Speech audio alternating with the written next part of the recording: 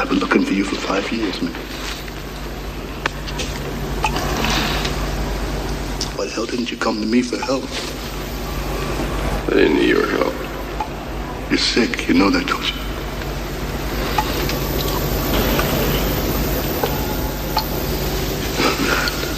And what the fuck do you call 125 murders in 5 years, huh? Work in progress.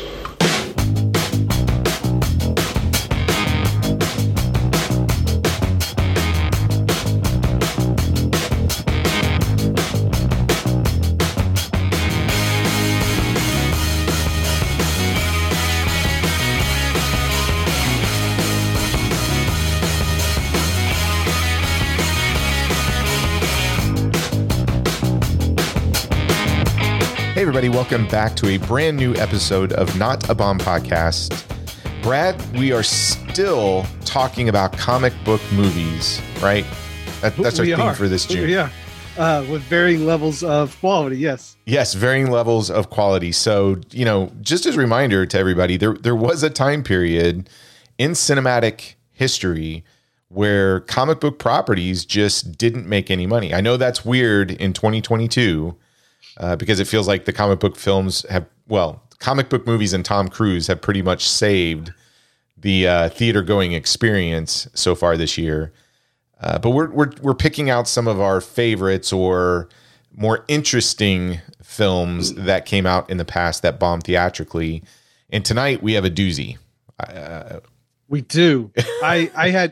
So truth be told, I don't know if I've seen this one all the way through. I know I've seen bits and pieces in the beginning, in the middle, and the end, but I don't know if I've ever sat down and watched this movie all the way through. So this is my first time. Oh, okay. So it's my pick this week. And the first movie I picked for this month was Howard the Duck, which was a Marvel property. And big surprise, the second movie I picked is another Marvel property. And what's funny is this character has shown up in a few films and a few television shows. But we're going to go back to the first one and talk about 1989's The Punisher. Brad, I got to start here. What do you think about this character? Are you familiar with it? Is it something that you've read on an ongoing basis? Have you collected any of the Punisher comics? No, I'm not the biggest Punisher fan. I guess my first real introduction to the Punisher would have been the Spider-Man cartoon. Okay. He would pop up in the cartoon every once in a while. That led me to look at his kind of origins with Frank Castle and all about revenge and all this stuff. So I'm not super familiar with Punisher, to be honest with you. It's just not a character that has ever really called out to me. And now in 2022, like a guy who kind of takes vengeance into his own hands, and his symbol has been co-opted by some people that you don't want to hang out with. But I'm just not a big Punisher guy, unless he's kind of in the Spider-Man world. Okay. I have collected a lot of Punisher comics, even when they, Marvel at one point had a Marvel Knight series. And I think one of the Punisher films was kind of billed that way, is like, hey, here's a Marvel Knight film. So I've always found him to be a really fascinating character, because he's gone from true anti-hero adventure comic to something really gritty and dark. And he's been all over the place. A little bit of background about this character. His first appearance was in Amazing Spider-Man 129, and that was way back in 1974. So the character was created by Jerry Conway and artist John Romita Sr. and Ross Andre. The character at its core is depicted as an Italian-American vigilante who employs murder, kidnapping, extortion, coercion, threats of violence, and torture in his campaign against crime. So the whole setup is that his family witnessed a mob-style hit, and as a result of that being witnesses, the mob wipes out the family. So Frank Castle, who is an ex-cop, just kind of takes the law into his own hands and just starts tearing down everybody, right? And he started as sort of a villain within the Amazing Spider-Man run, but then really gained a lot of popularity in the 80s and 90s. And at the height of his popularity, this is what's crazy to me for this character. So he was featured at one point in 4 monthly publications. So the Punisher Warzone, the Punisher War Journal, and the Punisher Armory, which was just like a collection of here's all the tools of the Punisher. And this wasn't even on top of like the Punisher specials and everything they put out there. So sorry. The thing I find the most fascinating about the Punisher is he's one of the most simply designed Marvel not just Marvel characters, but comic book characters, period. Yeah. Right? Yep. Black shirt with the skull on it, black pants. Yeah, and in the traditional one, he has sort of white boots, white gloves. I mean, it's a black and white character, and I mean, it basically it's such a fascinating character that he survived from the 70s all the way to now, because he's been, he's had his own Netflix series now. He's been in 3 films, which we'll probably talk about those in total. We're going to concentrate most of our discussion on 1989's version. But he's just a weird character because for, a company, Marvel, that is kind of built on superheroes and mutants and everything else, here comes this anti-hero, and they really turned him into sort of an action-adventure star at the height of the 80s when action-adventure movies, especially R-rated movies, are making a lot of money. He doesn't have superpowers, right? He's just a man. He's just a man, but, he has this military experience, martial arts experience, tactician, all that other stuff. But yeah, he's a guy that gets a hold of a lot of guns and then takes out a lot of people.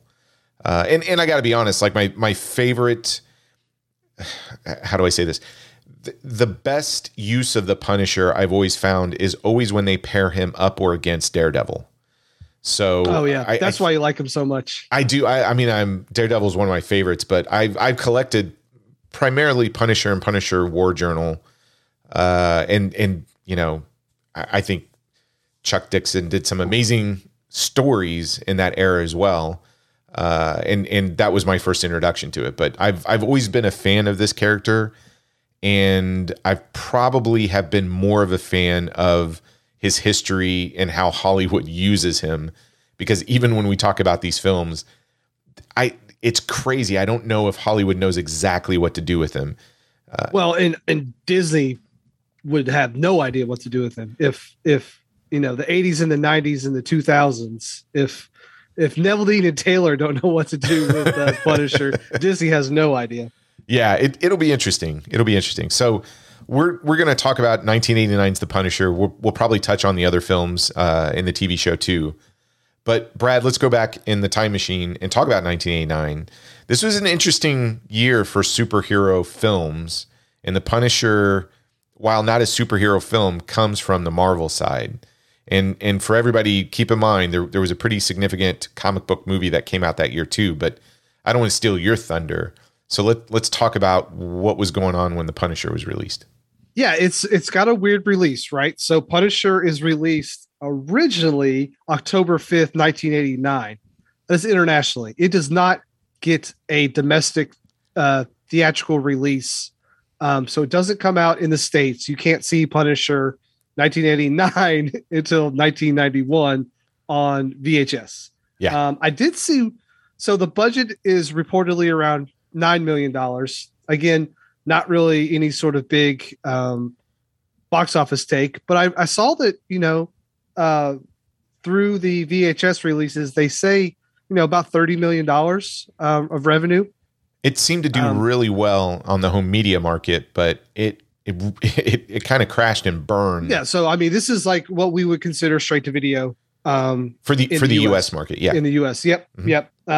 So April 25th, 1991 is the day Americans can see The Punisher from 1989. Again, in 1991. You were hinting that 1989 also saw the release of Tim Burton's Batman, sorry. Yeah. Which is the first movie I ever saw in the theater. So that's one of the reasons why this film is on a podcast called Not a Bomb, is because it was the production and everything. They kind of moved it from releasing domestically just to go to straight to video. But also it did not review quite well. It sits at a 24% with the critics. Wow. And a 33% with the audience. That's rough. Yeah. Yeah. And our favorite Christian websites did not review this movie. I was going to do the Warzone review, but I didn't want to confuse everyone that we were doing Warzone. But April of 1991, you can see such films as The Marrying Man. Are you familiar with The Marrying Man? That would have been Kim Basinger and Alec Baldwin. Oh, shit. You're right. You're right. Is that a Disney movie? Yeah, romantic comedy. Yeah. Okay. Yeah. Wow. What about Out for Justice? Obviously, you know that one. Yeah, Steven Seagal in the pool scene with the cue ball in the towel. Heck yeah. Yeah, 8-ball corner pocket. Drop Dead Fred, which is probably going to be probably on the show at some point. Mortal Thoughts, A Kiss Before Dying, Oscar, and Toy Soldiers are films that you could have seen April of 1991. Again, if you went to the theater, this one you had to rent on VHS. This one you had to rent, yes, exactly. So, again, if you're American, Punisher in 1989, you couldn't see until 1991. So, there you go. Okay. This one has an interesting, slate of people working behind the camera. Let's start with the director, Mark Goldblatt. So he's only done 2 films, Dead Heat, 1988, which we will talk about because that's a box office bomb. And the same year, right? No, 88. That was 88. That was 88. And The Punisher has a release date of 1989. And he got the gig for The Punisher because at the time that he was filming Dead Heat, they were approaching him because Dead Heat had some buzz around it and said, hey, we got this other property we're working with Marvel on. Do you want to do it? He accepts it. But that's kind of the last theatrical film he works on. Now, Mark is really not known for his talents as a director. In fact, most of his filmography is as an editor. Yeah. Now, listen to the films that Mark has edited. Okay, here we go. Piranha, 1978. Humanoids from the Deep, 1980. So Roger Corman guy, right? Yep. The Howling, 1981. Also in 1981, Enter the Ninja. Yes. Which we got to stop here and plug the Gentleman's Guide to Midnight Cinema, which we did an episode over there on Enter the Ninja. We're both fans. And we did Revenge as well. We did Revenge as well. Halloween 2, 1981. He was busy in 1981. Here you go. The Terminator, 1984. Rambo, First Blood, Part 2, 1985. Commando, 1985. Nightbreed, the Clive Barker film, 1990. Predator 2, which we've talked about on this film, on the podcast, 1990. Terminator 2, Judgment Day, 91. The Last Boy Scout, 91. Super Mario Brothers, 93. True Lies, 94. Showgirls, 95. Starship Troopers, 97. Armageddon, 1998.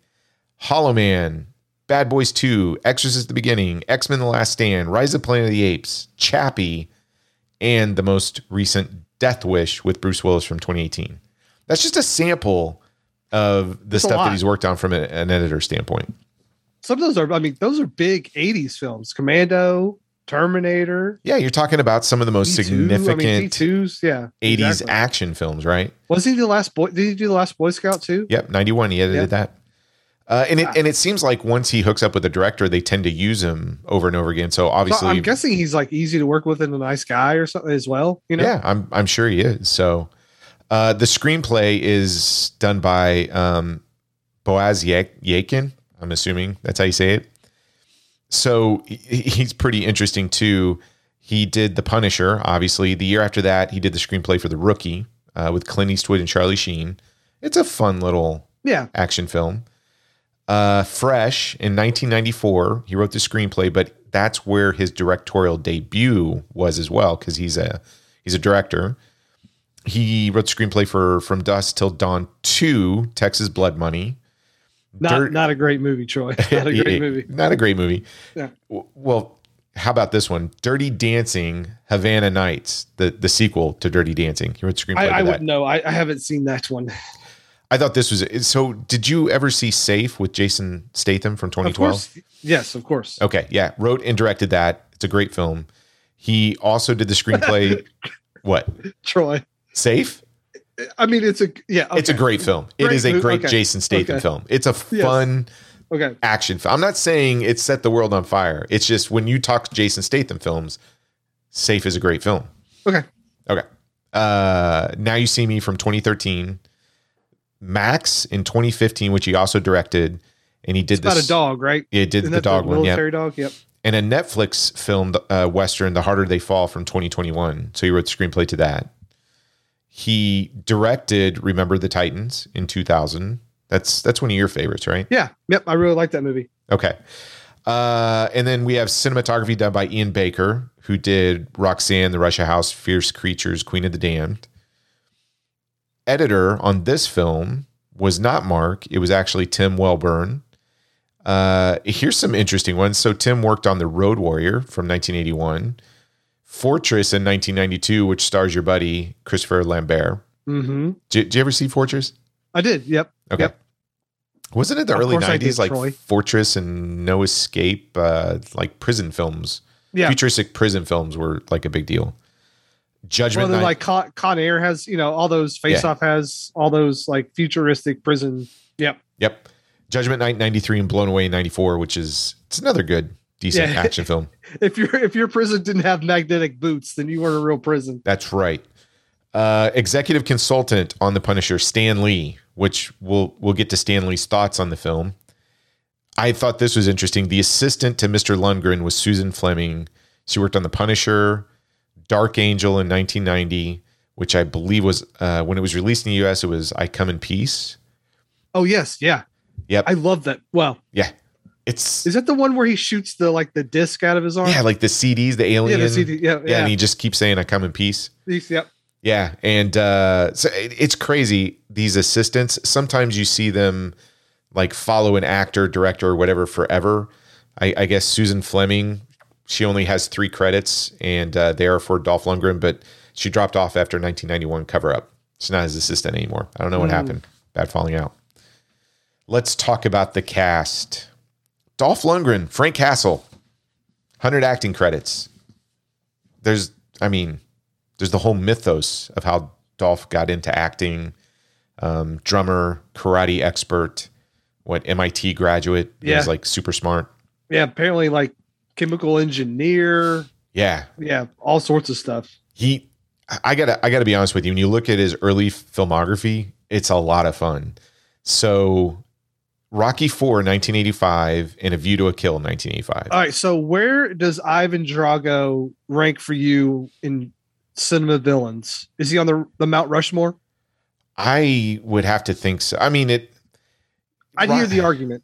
Yeah, Rocky 3 with Mr. T is pretty fantastic.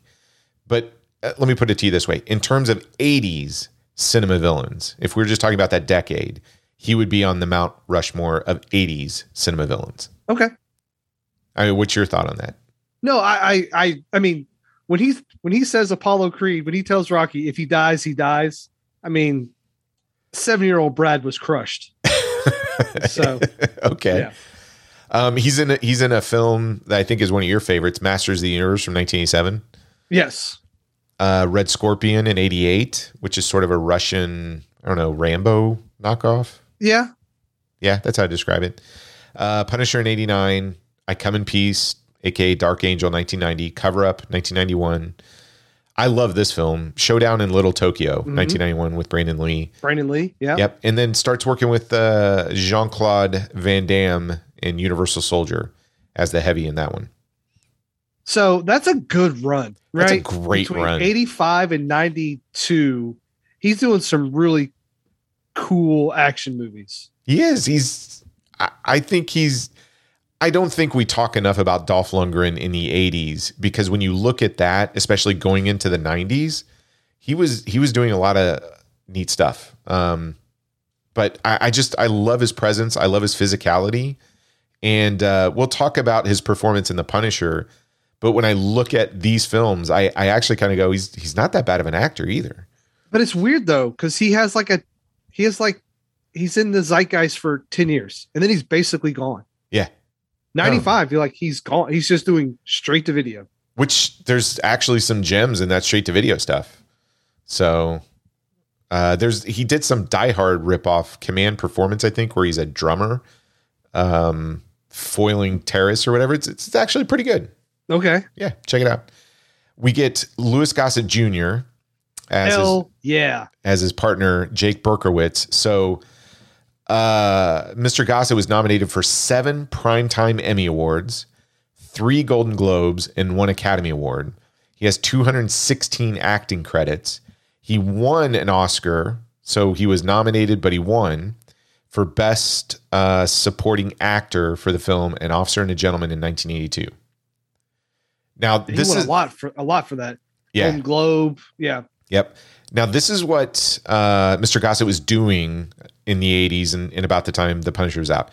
Jaws 3D, 1983. Enemy Mine, 1985 with Dennis Quaid, which is an awesome movie. a great film. Iron Eagle, 1986, the Top Gun ripoff, which is still a lot of fun. Kicks ass. Firewalker, 1986 with Chuck Norris himself. Which is that one of the good ones? Is that a good one? Define, like, how are you using the term good? Good, well, like it's a good film, or good? No, it's a good Chuck Norris movie. Because there's only like 2 of those. Yeah, it's fun. Okay. It's fun. I like it. He did The Principal in 1987. Remember in the late 80s when we were doing all these films about the school system and all the teenagers and stuff were unruly? So it's like, well, let's make movies where people carry around baseball bats and like bludgeon the kids. Jim Belushi, right? Yeah, bludgeon the kids into submission. So I'm going to hit you with a baseball bat. Yeah. Oh, that's a terrible Jim Belushi, but whatever. Iron Eagle 2, the sequel. It only took them 2 years to pump out a sequel to Iron Eagle. Punisher in 89, and then he works with Dolph Lundgren again because they actually got along really well on this and did another film called Cover Up in 1991. The only other 2 people I'll mention. Wait. Oh, yeah. He is in one of the most underrated sports movies of all time, Blue Chips, which stars Nick Nolte.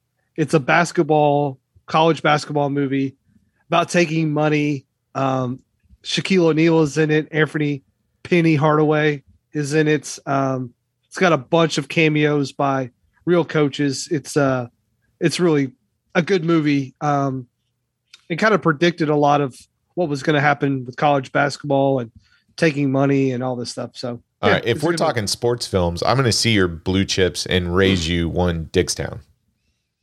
Oh, okay. Yes, you're right. Okay. Yeah, he's in that. And we got to talk about that movie sometime. I love that film. Is that James Woods? Yeah, Michael Ritchie. Is that the guy's name who directed that? I don't remember the director. I remember seeing it in the theater. It's so good. 2 other people we'll talk about in front of the camera. Jerome Crabb as Crabe, Gianna Franco. Every time I see this guy, I always think of 2 films. The Living Daylights in 1987. Yep. He plays that general. And The Fugitive in 1993 as Dr. Charles Nichols. So, spoiler, if you haven't seen The Fugitive, he's the bad guy. He's the bad guy, yep. Yeah. He's the one that changed all the tests to get... Yeah. Okay. Kim Miyori as Lady Tanaka. Lots of television work, and the only film I can think of outside of this one that I recognized was The Grudge 2 in 2006. Ooh, okay. Yep. I believe one of her earliest credits is she was a dancer on the Sgt. Pepper's Lonely Hearts Club Band. So makes sense. She was in a lot of 80s television.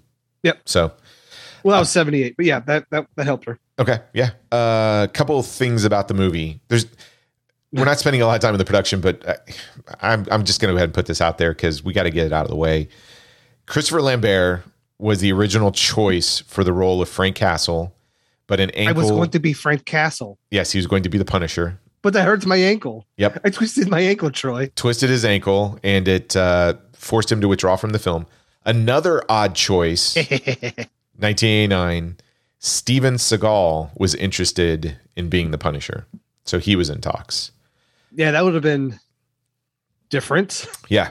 Could you imagine Frank Castle with a ponytail? It'd be a little bit pudgy. I cannot. The other one, which made sense to me, just because he was in Streets of Fire and it would fit, was Michael Pare. But that's an urban legend. It's been confirmed he was never in talks to it. I heard that, and I couldn't find anything to substantiate that or anything. I was like, urban legend. Okay. Never was even in consideration. And I thought this was interesting. So production took place in Sydney. And so you're talking late 80s, and Nicole Kidman was initially cast in the role. I assume it was for the female detective to Louis Gossett Jr. Sam, yeah. But Yeah. she, I think at this point went to go work on Dead Calm or something else, but she had potential to be in here. A couple of other things, Dolph Lundgren, because of his physicality and his sort of expertise in martial arts, he did most of his own stunts.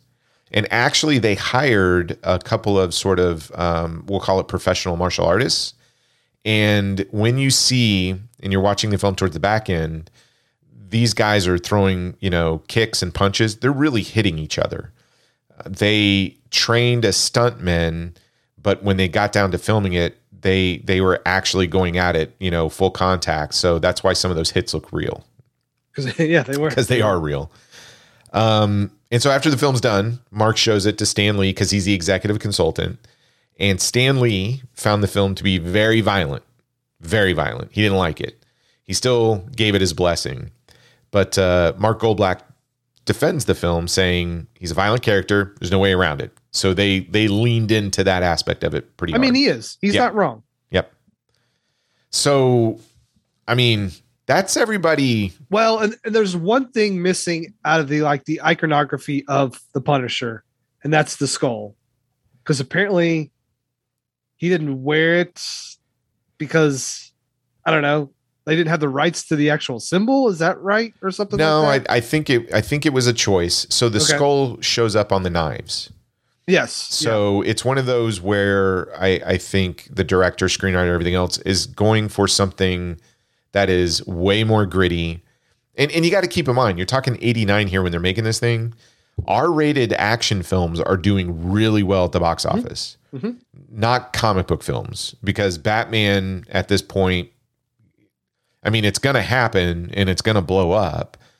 But take Batman aside, R-rated action films are kind of where it was at, and you can make some money, right? Especially in the home video market. So I don't think they looked at it and said, "Hey, if you see the original comic book character of the Punisher," they weren't trying to take that and bring it to the screen. So they would hide the symbol like on the hilt of the knife or something of that nature. But they're trying to make something a bit more gritty and realistic from that sense. If you happen to run across, I think Umbrella put out a Blu-ray of this. So the Blu-ray print of the film, the theatrical version, it looks okay. Quite honestly, between the DVD that's circulating out there and that Blu-ray, the Blu-ray is just maybe a step up. It looks okay. But the cool thing about the Blu-ray is it comes with two different work prints that are in standard definition.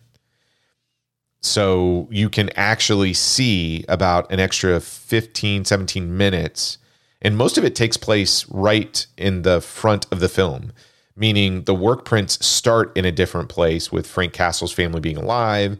Okay. him So it working. goes more, it starts there. Yeah, you get 15 minutes plus of backstory, and you get to see, Frank interacting with his family, him working with his partner. They do like a drug bust.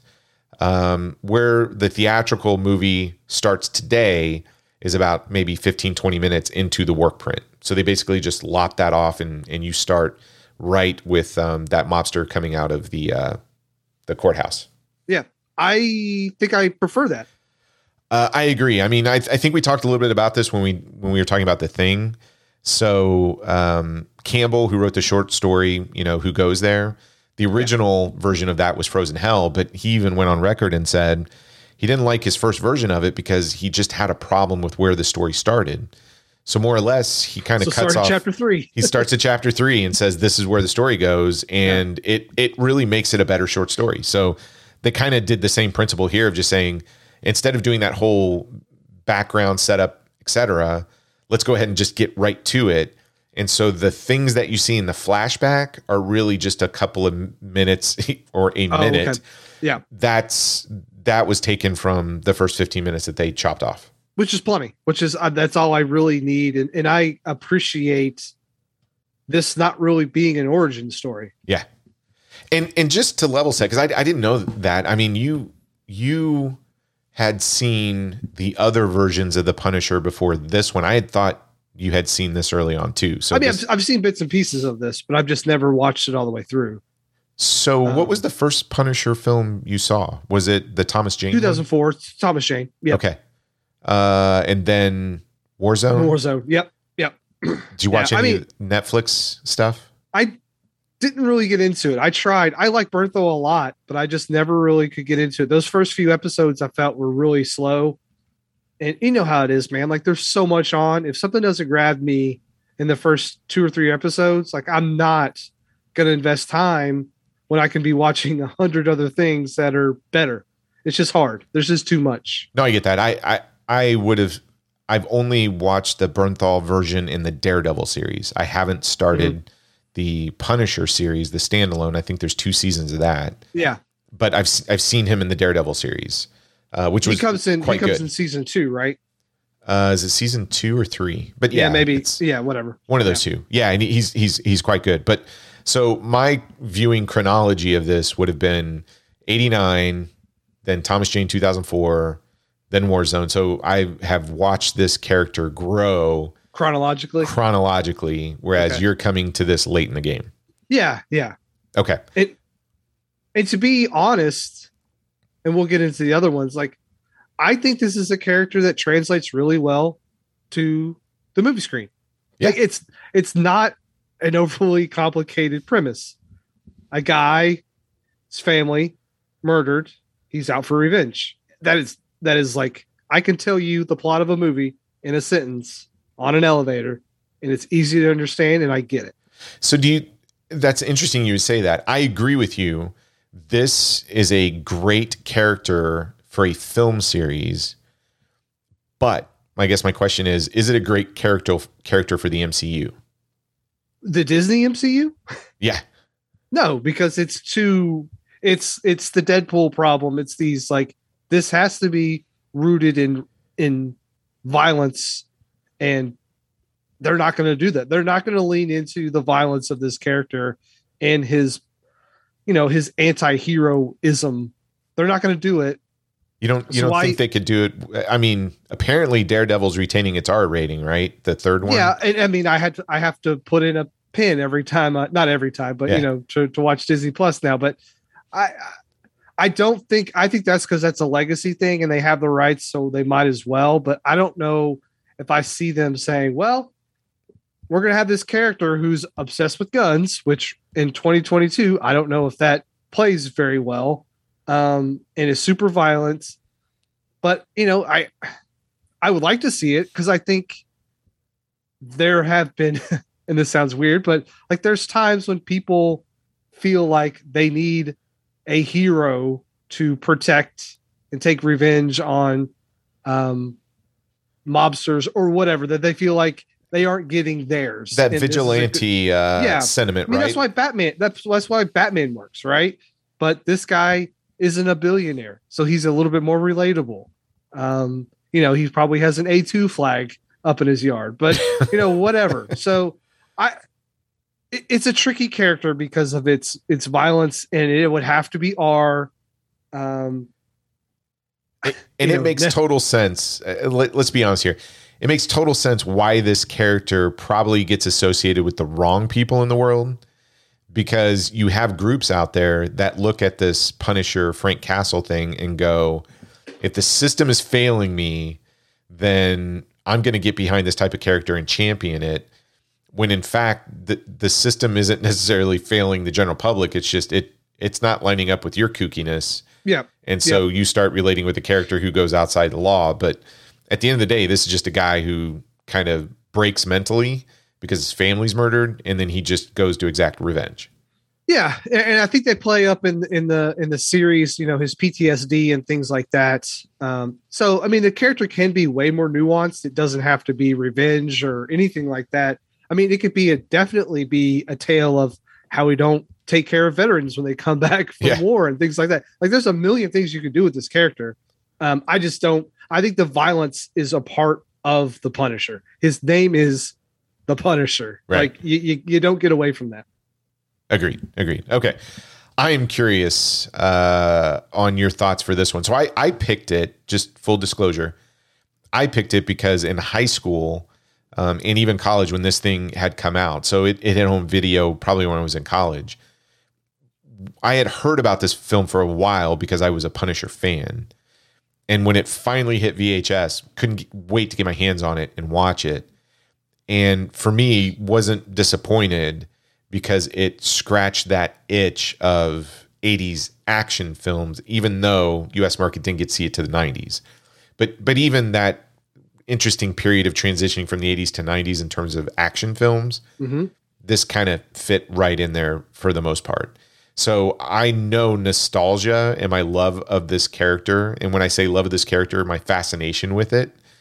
I'm not out there going, man, we need a Punisher that's like killing 125 people that just, no. I'm fascinated because that vigilanteism that kind of rears its head from a society standpoint always fascinates me. Like how Death Wish kind of caught on in the 70s, how popular this character was in the 80s and even what Marvel, even kind of like Dirty Harry, Dirty Harry kind of goes all outside that stuff. the law. I think this type of property for me is always really fascinating because it becomes a little bit of a reflection of what's going on in society and even some of the sentimentality of how people are feeling about their society or government and stuff like that. I'm always fascinated by that and how a corporation responds to that in terms of popularity and what they do with it. And I can't say this enough. I think the comics in the early 90s, especially, Todd Fox was doing a few issues, but primarily Chuck Dixon's writing is really good for what he was doing with Marvel, especially on the Punisher Warzone. There's a War Journal. Yeah, I can't remember which one Chuck was. I think it was. Now let's talk movies, not comics. Okay. All right. So yeah, get to your thoughts on it. I'm curious what you thought of this. Yeah, I had texted you and said, hey, I didn't know I was going to be watching the Rat King movie, which Rat King, for people who don't know, is a Teenage Mutant Ninja Turtle character who lives in the sewers and talks with rats. The Punisher essentially travels via the sewer system in this movie. It took me a minute or two to get used to the aesthetic of this movie. And I think the first bit of this movie is better than the second half. I think it gets way too bogged down with kids and the Yakuza and the mob. Like, I think they overcomplicated this movie a little bit by introducing the Yakuza when you just need him versus the mob. But then again, I like Yakuza. I like people having swords. It's ninjas, man. Yeah, I know. It's the Yakuza with ninjas. Yeah. So they bring in ninjas, and Punisher v Ninjas is not a bad thing. Lundgren is good in this movie. He looks very sleepy and tired and beat up because he intentionally didn't sleep to capture that look. You could definitely tell he is doing some method acting in this movie. Yeah. And really getting into this character. Lou Gossett Jr. is great to see on screen. I wish there was more of him. And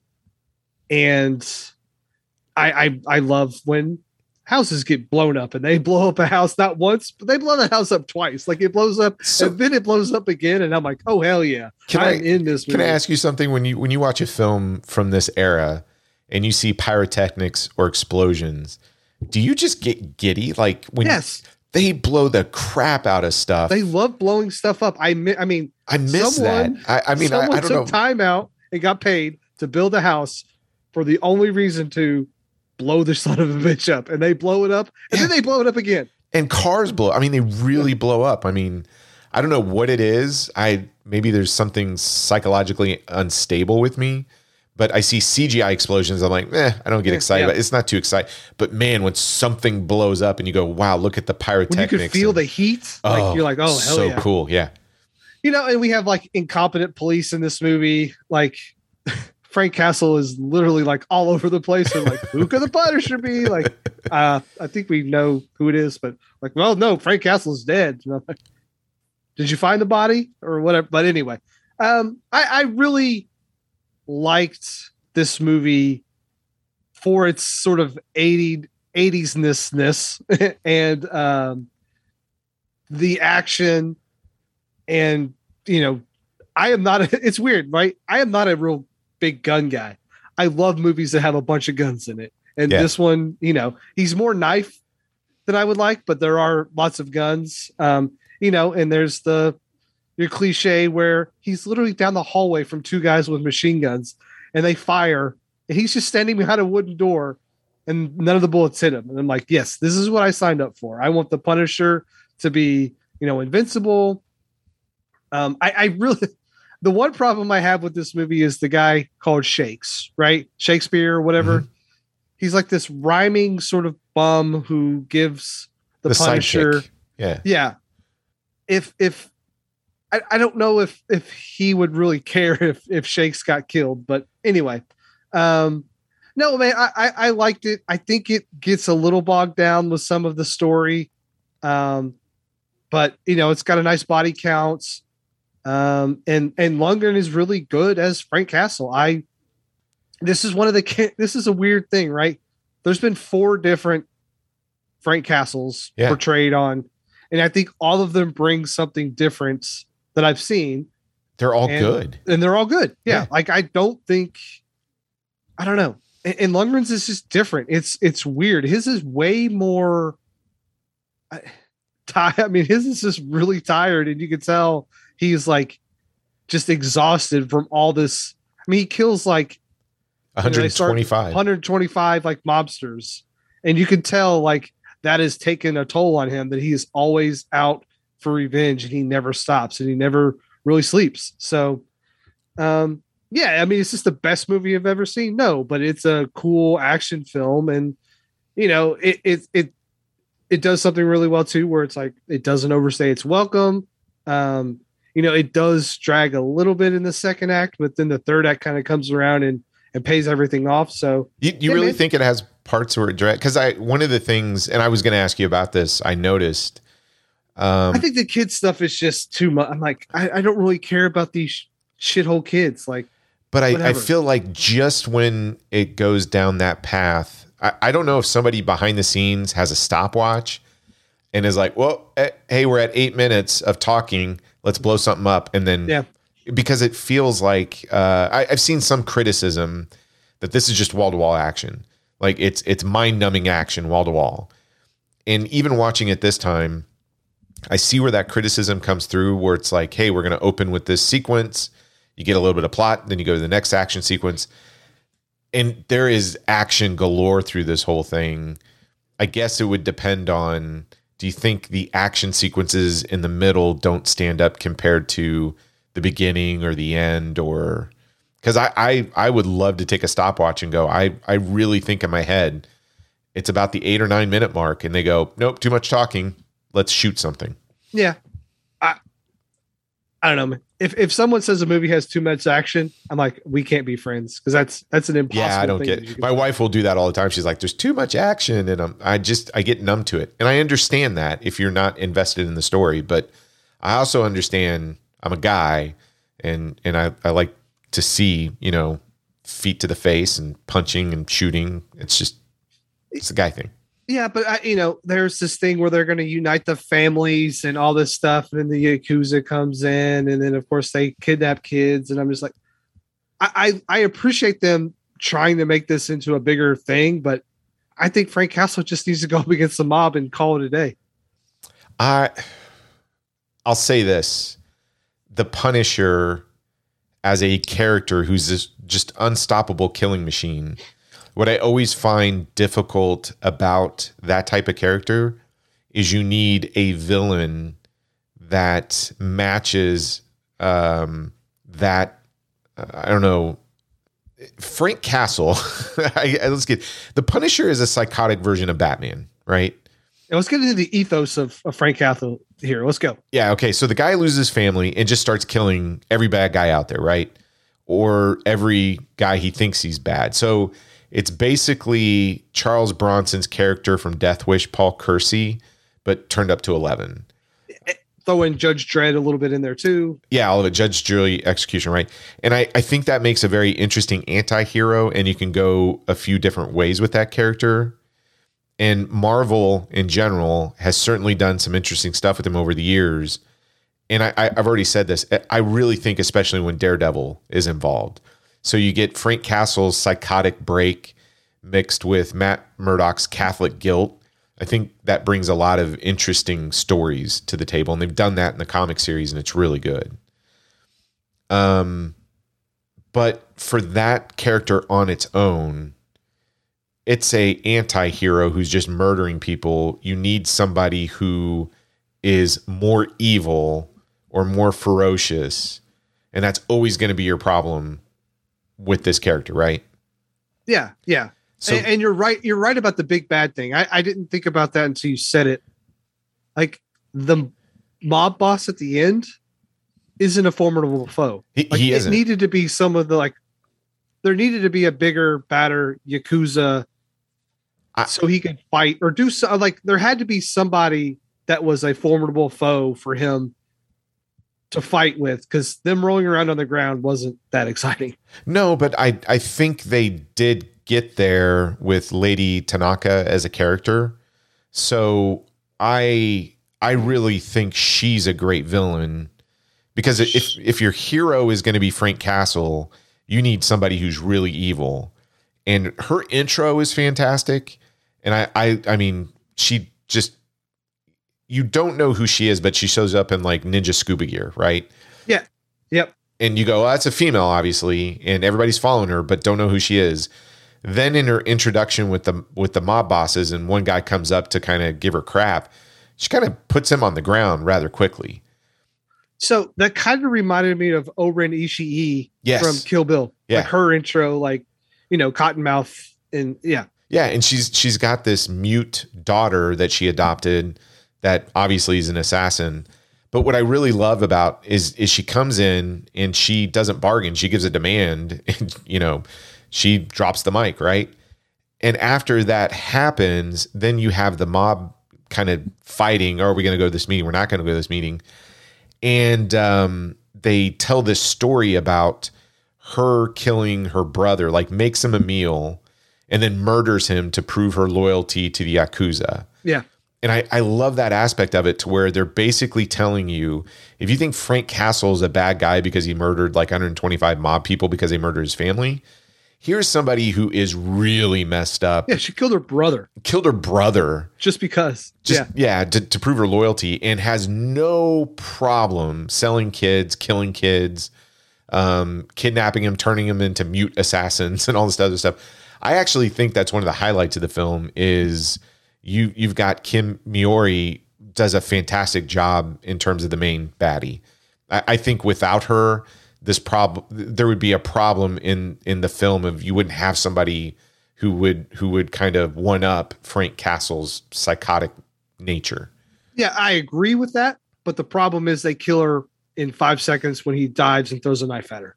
There's no showdown with her and Frank Castle. I don't think you can have a showdown between those two simply because of Dolph Lundgren and Frank Castle. I mean, he's just an intimidating. Yeah. I mean, you saw how it played out with the final fight between him and the mute girl. I mean, at some point he's just holding her up against the wall and she's squirming, and the only thing she has are these little gadgets and knives that keep coming out that he's trying, but he gets rid of her. Yeah.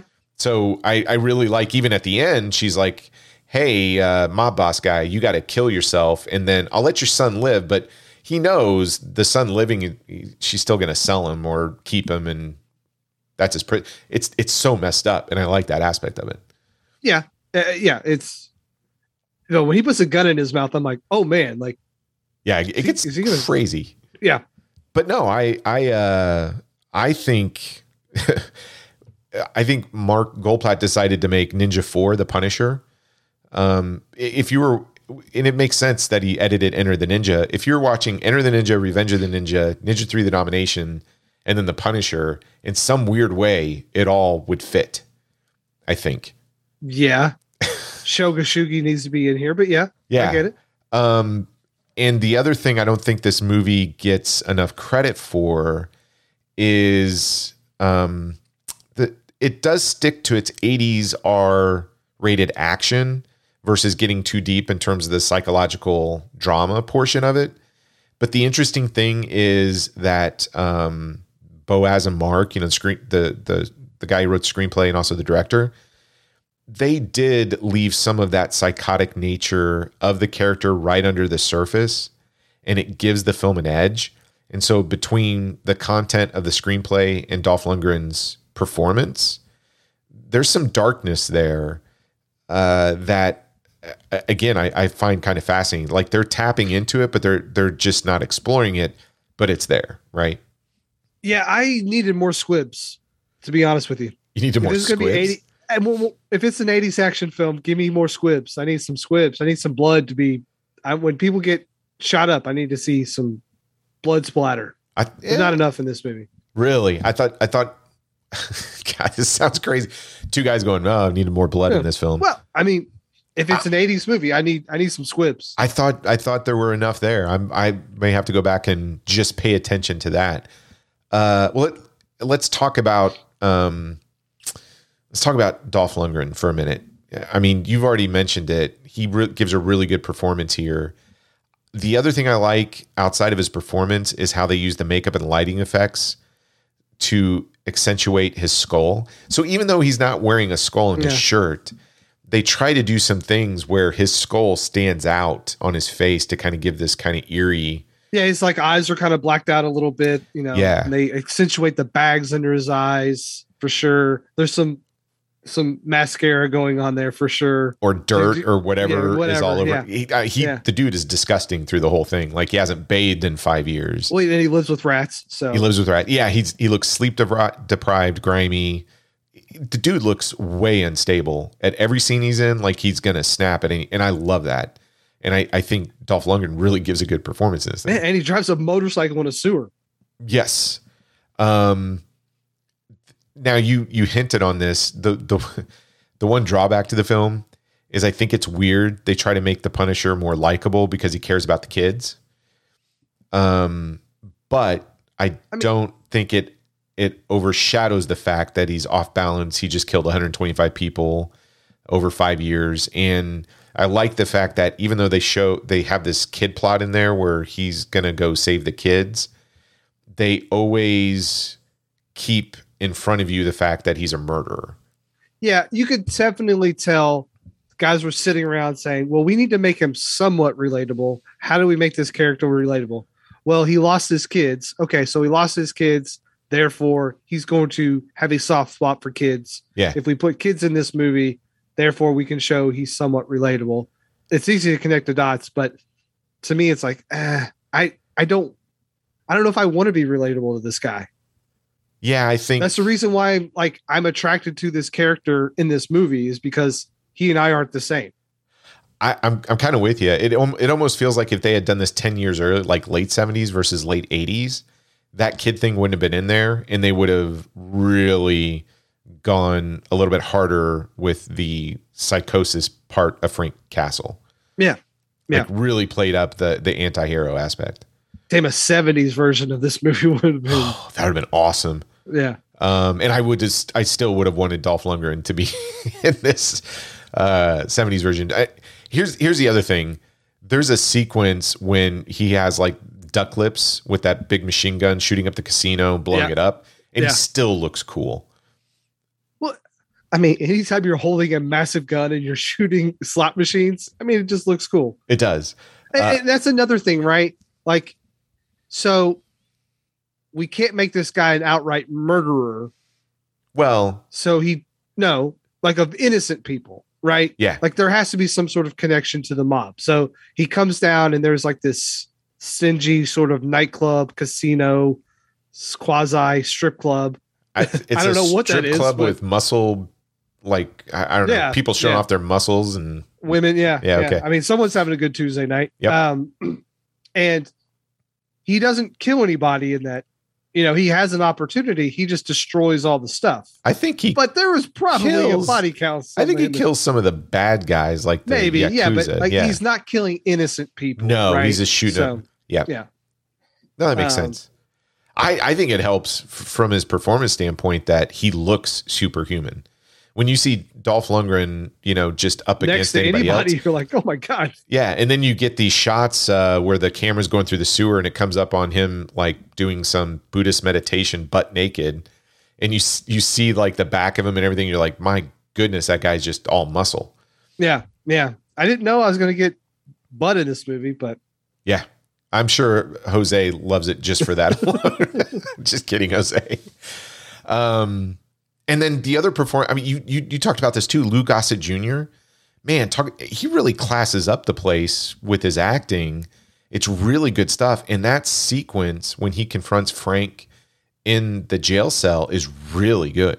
It is actually, I noticed that scene and I'm like, this scene is too good for this. Like, there's no reason why this scene is in this movie, because it's almost like, is he going for an Oscar in this movie? Because like he's really going for it. Yeah, and Dolph Lundgren, I feel for the most part, goes toe to toe with him in terms of, I don't know, his mannerisms and even the small exchange he has with him, which just kind of sets Lou Gossett Jr. off even more. To me, that is the highlight of the film. That little sequence is so good. But I agree with you. It's like, what is this doing in here? Yeah, exactly. It's so good. Like a van full of cocaine just went into the harbor, and now we have this. So it's awesome. Let's talk about the action. So I do think it's wall-to-wall action. I think you get 5 to 8 minutes of dialogue before something blows up or somebody shoots something. It's pure 80s action cinema. I got to say something, man. The stunt work in this thing, it's pretty solid. There are a couple of sequences in there that, as many times as I've watched this, I still go, ooh, that guy's got to be dead. The first one is when the Punisher is in the fun house and he's riding that motorcycle. One of the ninjas like throws a chain and catches the motorcycle and it stops and he goes flying off of that motorcycle on the second floor into the first floor. Yeah. That just looked painful. And then my favorite action sequence is he's driving the bus full of kids and the Yakuza have a roadblock, right? And some guy, they're all lined up shooting at the bus, and some guy's on the hood of a car, and the bus runs into the hood of the car, which jettisons the guy through the bus's windshield into the bus. So then he picks himself up to go now to tackle Dolph Lundgren, and he just pulls him and throws him out of the bus, and they run him over or whatever. I love that sequence. It's inventive. It looks painful. It's all practical. And then you also, in that same bus sequence, get a fun, I don't know what you call it, like a manic. He's hanging on the side of the bus. Yeah. And he finally gets thrown off, and then the car next to it runs over. And I know it's a mannequin, but it doesn't look like a mannequin. It looks like they actually ran over a guy. So the editing in here is really good. But there's some Jackie Chan style stunt work in here, which kind of surprises me. And the martial arts sequence at the end is really good too. And there's some good sword play, and the Red Room stuff is good. There's even like it's more in the mansion earlier, but like the room for the mirrors and stuff is pretty cool. There's some really cool sequences of action in this movie. Yeah, it surprises me. It starts out almost like a slasher film. Like he's out stalking and stuff like that. Yeah. Yeah. I don't know. Each of the sequences, the harbor sequence when all the ninjas show up and they introduce that comic book style where, I don't know, spiky balls are going through the air or knives and you get them twirling almost like, something out of a comic book panel. I like that very Enter the Ninja, right? It is. I love that each action sequence seems to be filmed differently with a different style. And it's not the same thing. I mean, this is a guy who walks into a room and just shoots things, right? But they do something different with each action sequence that I think makes it entertaining. I mean, he uses a crossbow on a guy, but the crossbow has a rope on it. So then he zip lines down while shooting a gun at the same time. It's fantastic. It's badass. Yeah. I love everything about this thing. I love the fact that he uses up a gun and just throws it away and then gets to the next gun.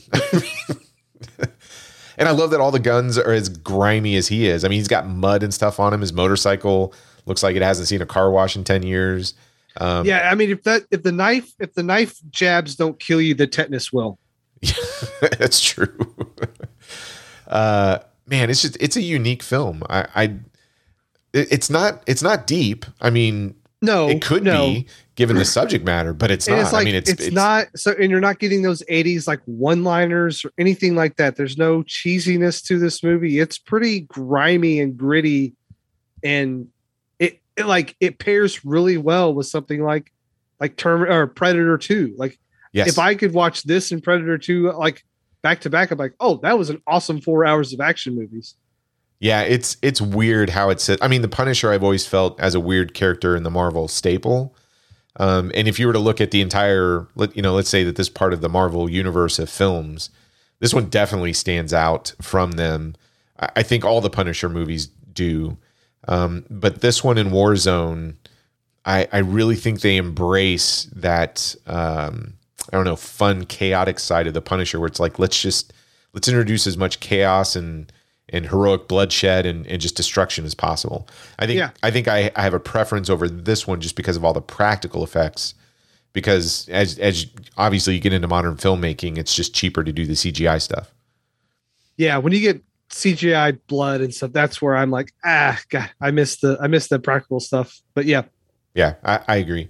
What else? I mean, I'm glad you had a fun time with it. Yeah, it's sad because this one is a little bit difficult to get a hold of. Like, it's not streaming anywhere. It's not on any service. I had to like pull out my phone and find where I had this catalog because I only have this on DVD and I don't have my DVDs up anymore. So I had to like find the bin that it's in and get it out. And it was like, oh man, is this even going to work? And of course, it still holds up, but it's just like, I wish there's a better way to see this movie, because I do think, especially as compared to now, this is like, you're not going to get a superhero movie like this anymore. Like it's just not, you're just not. And it's a fun sort of viewing experience on that alone. And I don't have any sort of nostalgia for this movie. I barely remembered anything. Like, I saw Shakes and I was like, okay, this is weird. I mean, he gets Shakes to come down an alley by having a bottle of liquor on the back of a remote control car, and Shakes, follows it. So, I mean, that's what we're dealing with here. And he did give him the remote control car on top of the bottle. Yeah. I mean, that would have been, it was a cool little truck too. Yeah. No, man, I just, if you have the means to be able to watch this, I definitely think it's something to at least, go down the road and see if it's something you enjoy. If someone said, you know what, I didn't really enjoy it that much, it was this, it was that, I could kind of see that, but I thoroughly enjoyed this thing from full runtime. I mean, there was a little in the middle where I was a little bit bored, but again, I think it all pays off, and that's kind of what I want in movies, is like, I want a good setup, give me some stuff in the middle, but then make it pay off at the end. And this one definitely does. So I agree with you 100%. If anybody does want to see this, I think the DVD is still circulating. Mm-hmm. And you can get it on Amazon or eBay and stuff like that, but it's, for $8 or $9, but it's worth it. More effort. Yeah. It's actually not a bad print. Now, if you have an all region player, or if you're in, region B territory, Umbrella put out a fantastic Blu-ray edition. Like I said, the picture quality is okay. It's a step up from the DVD, but the great thing about that Blu-ray is you get an extra 2 work prints. You get an interview with the director, interview with Dolph, reversible cover art, which is really cool. But it goes for like, I don't know. I think last time I saw it on eBay was like $18-19. So Deep Discount, I think, has it on sale every once in a while. So it's readily available. The only trick is if you're in the US or North America, you need an all region player because it is region B locked. But I'm waiting desperately. And I don't know who owns the US distribution rights for this. I'm assuming when everything reverted back to Disney, they got this as well for US distribution. I don't know, but somebody needs to like get this thing, clean it up, and do a proper release. I'm hoping if they ever relaunch the Punisher TV show on Disney Plus, like this is soon to follow. Yeah. So, uh, the Punisher 1989 on Amazon is $16.91. Frequently bought together for $44.98. You can get the Punisher, Dark Angel, and Showdown in Little Tokyo for under $45. Hop on that, Dude. That is my goodness. I wish that's an afternoon right there. Yeah, if you need a late Father's Day present, that's what you go out and get. Yeah, don't sleep on Dark Angel. Oh God, Dark Angel. Yeah, it come in pieces, and that's a special edition. Like Scream Factory or Shout Factory should get a hold of this thing and do a special edition. We're doing I Come in Peace. Okay, at some point in time. I like it. That's a fun film. Yes, it is. Yes. Yeah, I don't know. Is it time for the question? I mean, yeah, okay. Let's do the question. Yeah. So Brad, 1989's The Punisher slash 1991 slash 1991 was a bomb. Is not a bomb. I kind of miss movies like this. Period. Yeah. Hard stop. And I think watching this, you kind of forget that Dolph Lundgren was a good actor. That's what I took away from the most. That and Louis Gossett Jr. should be held in much higher regard, but Dolph is like good in this movie. He's really good. I agree. I'm with you. This is definitely not a bomb. I think it's an underrated action gem from the 80s, early 90s, depending on what date you're going to use. And here's the thing. If you like the Canon Ninja series or those films, you're going to love this thing. It has, the ninja tropes and everything else, but it's just it's a good 80s, 90s action film. And you said it. I think it is a highlight from Dolph Lundgren's filmography. He's really good in it. I mean, let's face it, he's not going to be an Al Pacino or Robert De Niro. He's not going to be at that level. But what I've always appreciated about him is he knows where his strength lies in acting, and he's good at using his physique to intimidate those around him in his performance when it's called for. And I think his skills are really put to good use in this movie. And it's hard to say because I like all the Punisher films, and we'll talk about that for a minute. But this has always been my favorite Punisher film. And Dolph Lundgren's always been my favorite version of the Punisher because I think that unstable, I haven't slept in a year, that look, it nails that character. Like, it's unhinged. And the other films, and the other performances do a good job of it, but there's something about how Dolph Lundgren pulls it off. And it might just be that scene between him and Lou Gossett Jr. in the jail cell that does it for me. But every time I think about Frank Castle as a character, I always think about that interaction between those two characters and go, that's my favorite Frank Castle Punisher performance. And I think it hinges on that jail scene or that exchange. Yeah, it is the standout for sure. Yeah. So did you get to watch the other Punisher movies? I did. I went ahead and because of today was a federal holiday and most financial institutions were closed today, Troy, I went down the Punisher rabbit hole. Oh boy. It did the 2004. Okay. And then I watched Punisher Warzone by Neville Teen and Taylor. I will say the 2004 is probably my least favorite. I agree with that. Yeah. God, Travolta is just eating up everything in that movie. He is so over the top. Thomas Jane is so minimal in that movie. That one is the biggest disappointment for me going back. And it is way too much on the backstory and origin stuff. I didn't need that. And, but it does have some nice action in it as well, but it's my least favorite. What's funny is when you watch the work print and then you watch that 2004 version, the 2004 version lines up exactly to the work print.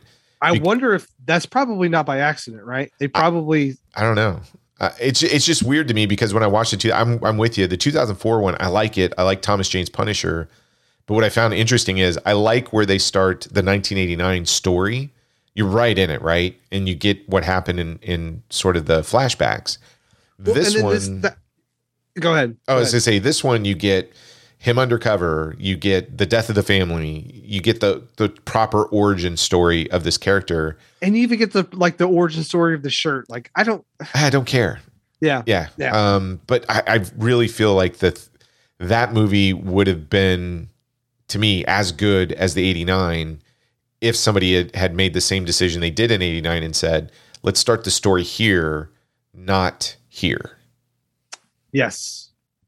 So 2008's Punisher Warzone. Yeah, and little bit of background. So out of these three films, the Thomas Jane one from 2004 kind of made money. Yeah. Kind of. Wasn't a box office hit, but it was enough for the studio to go, we're doing The Punisher 2. And Thomas Jane was signed on. In fact, I think Thomas Jane actually has a short out there, 10-minute short, doing laundry or something. That's a lot of fun.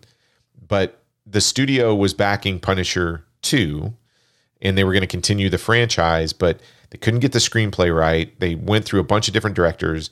And finally, Thomas Jane, due to creative differences, is like, look, you guys can't get this together. I'm out. And then the decision was made to recast the Punisher and end up doing a reboot. So that's how we get this new Punisher. Yeah, Warzone. it's kind of like is it like a sequel reboot sort of deal, right? Yeah, So, I think they were thinking it was going to be that, but it just kind of it stands on its own, right? yeah, and I think Punisher 2, they wanted Jigsaw in it. Yes. And so they did Jigsaw in this one. This one is basically, so I thought Neveltine and Taylor directed this movie. Did they not? No. So what had happened was, so Punisher. Oh, they got to take it. Did they get it taken away?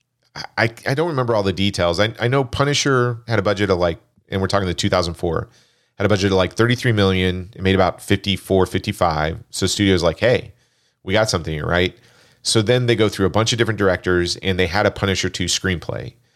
But after they went through all of these rewrites, etc., the only thing that really was retained from that Punisher 2 screenplay was the Jigsaw character and the sequence of how he became Jigsaw. So falling into the bottles and everything else. Yeah. That's the only, and then even the original screenwriter took his name off of it, goes, well, it's not mine anymore. The only thing they kept in there was this. And Yeah. he wasn't going to fight for that. But after kind of, I don't know, handing off, script writing duties and everything else, they basically end up settling on Lexi Alexander. And then even at some point during post-production, there was, I don't know if it was, at one point they go, oh, we're going to make this PG-13. Mhm. Lexi Alexander's like, no, you're not. And I don't know how you would make this movie PG-13. I don't know. They went back and forth, and then finally Marvel, Lionsgate, Lexi all came together and said, yes, it's going to be an R. And she had to fight as a director to get her vision up there. And if you look at interviews, she's like, I didn't get everything, but I did get to tell the story I wanted to. And what's on screen is what she wanted. But yeah, screenwriting goes to Nick Santora, Art Markham, and Matt Holloway for Warzone. And I got to be honest with you, there's a lot of great articles out there defending Warzone, even though it just got obliterated by critics and even audiences at the time of its release. And Warzone was pretty darn divisive when it came out. Oh, I mean, it's got a $35 million budget. It makes $10 million. Yeah. It is the one that is leaning into the violence so much. Like, yeah, it is a violent movie. It is a horror action movie for all intent and purpose almost. Oh, absolutely. I mean, it was relentless. The dialogue is a bit not great. It's a little dialogue challenged, but I think it kind of is a throwback to like the 80s. And I really dig Warzone a lot. I think coming out of this, it was like, 2008's Warzone and 89 are by far the two best representations on the cinematic side. The 2004 is a bit, I don't know, I just don't like it much at all. But Warzone and the original 89, I feel are great. I like them all. I mean, I'm with you. Now my grading is probably a little bit different. I go 89, Warzone, and then the Thomas Jane Punisher. And the only reason, if I have to pick, is I think you said it. All the interpretations of Frank Castle and the Punisher, I like them all. They're fantastic. The only problem I have with Warzone, it's not a problem. There are a couple of moments I laugh out loud. It has a dark comedic streak to it. And I think the reason why I like 89 versus the Warzone version from 2008, it comes down to the villain. So Lady Tanaka is ruthless. I think she's a great match for the Punisher. This whole Looney Bin Jim and Billy, aka Jigsaw, they're super over the top, Dominic West and Doug Hutchinson, but I never felt like they were a match for the Punisher the way that I thought the Yakuza and Lady Tanaka was. Yeah, so it's hard for me. Like anything with Dominic West, I'm like automatically thinking about The Wire. Yeah. And so it always like kind of boosts up his sort of intensity for me. So like his McNutty, like it's just I can't detach that from him. So every time I see him, there's like, you bring in baggage from seeing it from other stuff. Yeah. So I just you're not wrong. I just like it's so ridiculous. It is super ridiculous, and if you embrace it, you have a lot of fun. And I do. Yeah. I really like this film. It's so much fun to watch, and I find it more darkly comedic than anything, and I think that's intentional. But yeah, I have a preference over the 89 because I think it hits the villains better. I think Dolph Lundgren is actually better than Ray Stevenson, even though Ray Stevenson's so good in this. He's good. So good in this. I would have loved to have seen him do another film.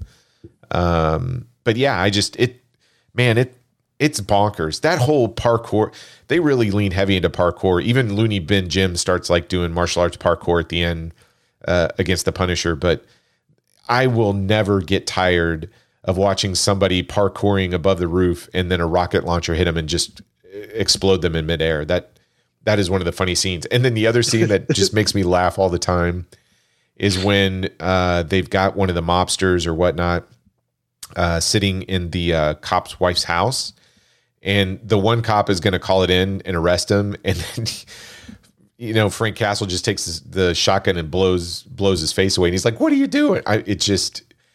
It almost feels like the most twisted, darkest Abbott and Costello routine you've ever seen. Shout out to Ray Stevenson for being an RRR, by the way. Yes. Yep. Absolutely. Yeah, I think I would do. It's interesting too. Like all three of those movies are quite different, and they all kind of work on their. I mean, that middle one isn't the best, but there are some things I like about it.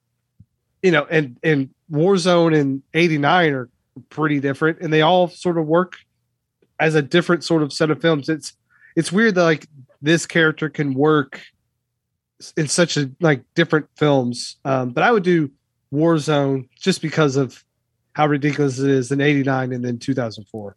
Travolta's just not good in that 2004 film. Yeah, he's over top. I mean, Thomas Jane is the highlight of it. The Russian fight sequence is fun. Mm-hmm. I like the Henry Heck sequence. I mean, I watched that in Dolby Atmos, and you hear those cars rev that engine. It's fantastic, man. It's a good sequence. I like it.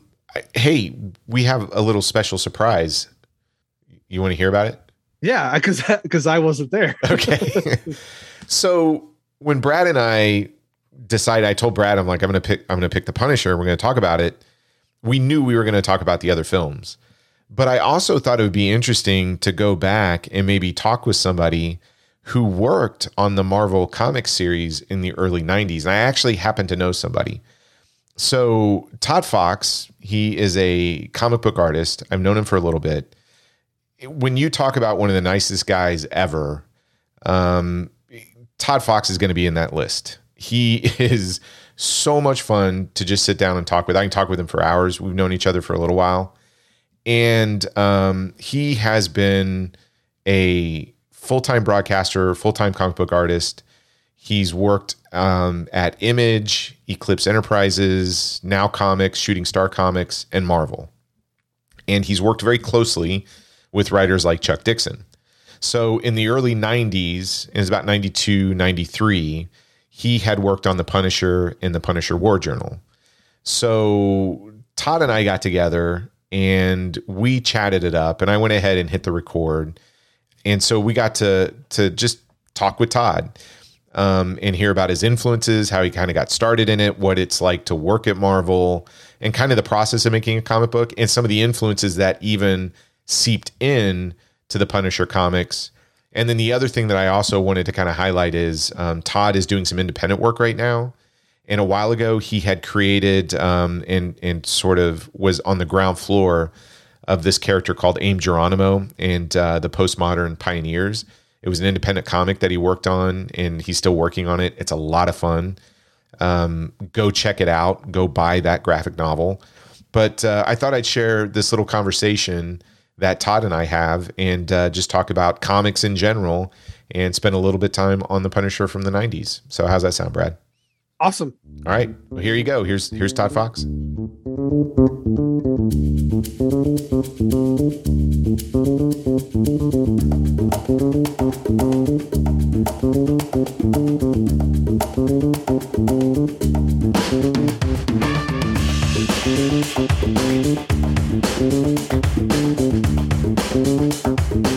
Well, I have the distinct honor and privilege to talk to a very good friend of mine, Mr. Todd Fox. Todd, how are you doing today, man? It's been a while since you and I sat down and talked for a little bit. It's been a few years, actually. Yeah, it's good to hear you. Good to see you. Absolutely. Thank you for having me. No, I've been looking forward to this all week since you and I kind of connected, and we're just really using this as an excuse to catch up. But the reason why I reached out to you is this week for the Not a Bomb podcast, we're talking about a film that has a character that you have worked with before. So for those not in the know, which if you're a comic book fan, you got to know who Todd Fox is. Todd is a comic book artist. Now I'm gonna run through this, and you tell me if I missed anything. But you've drawn for Image, Eclipse Enterprises, Marvel. Was it Now Comics? Was that the Now one? Comics, correct. Okay, yes, and Shooting Star Comics. I think we just kind of talked about that a little bit. Yes. Yes, that was the publisher of AIM Geronimo, my creator-owned character. Yeah. Yes, and we're going to talk about AIM because that's one of my favorite things you've done as an artist. But the reason why I reached out to you is this week we're talking about 1989's The Punisher, and it was in the early 90s. You were working with Chuck Dixon at Marvel, and I think you were doing two series. Correct me if I'm wrong. It was The Punisher. And then was it Punisher War Journal? You had done an issue or two for that one as well? I did one issue of The Punisher. I think that was 93. One issue of The Punisher. And then I did 3 issues of Punisher War Journal, 48, 49, and 51. So awesome. It was a 3-part story that they interrupted for the 50th anniversary issue. They bumped it for something else and then continued the 3rd part on issue 51. Okay. Well, I just thought it'd be interesting because this is I find an interesting character within the Marvel staple. But even before we talk about the Punisher, I kind of want to talk about you. You are one of my favorite artists. I've always, we're friends, but I've always loved your artwork, and I love the independent stuff that you've done as well. But I'm just always curious, how did you get started in comic books? Now you have a degree. Was it in graphic arts? Commercial art from the University of Evansville. Okay. And then, but I had a minor in broadcasting, and I've actually probably done a little bit more with the broadcasting, pardon me, than I have with the commercial art. It's kind of funny. The commercial art degree that I got was kind of obsolete almost as soon as I got it, because the following year they started, switching everything to digital and computer graphics and things. Yeah. So it was a learning curve all over again. But I had sort of gotten into broadcasting. I made my living as a broadcaster for several years, but comics was and is my first love. And so I was just one of those kids who bought comics, and most kids grow out of it, but I never did. And I started, drawing comics or drawing with my big discovery was using, I don't know if you happen to remember those ballpoint pens, those Bic pens, and they would have 4 colors on them. Oh, yeah. You could flick the thing. Anyway, and one of my big discoveries was to take one of those, multicolored thicker ballpoint pens, and then they would have different colors so you could draw different characters, and with different colors, things like that. But I was just one of those kids that always drew, and just always loved comics, and that love never really left. And then most people who stick with it, they start doing their own comics, whether it's on the kitchen table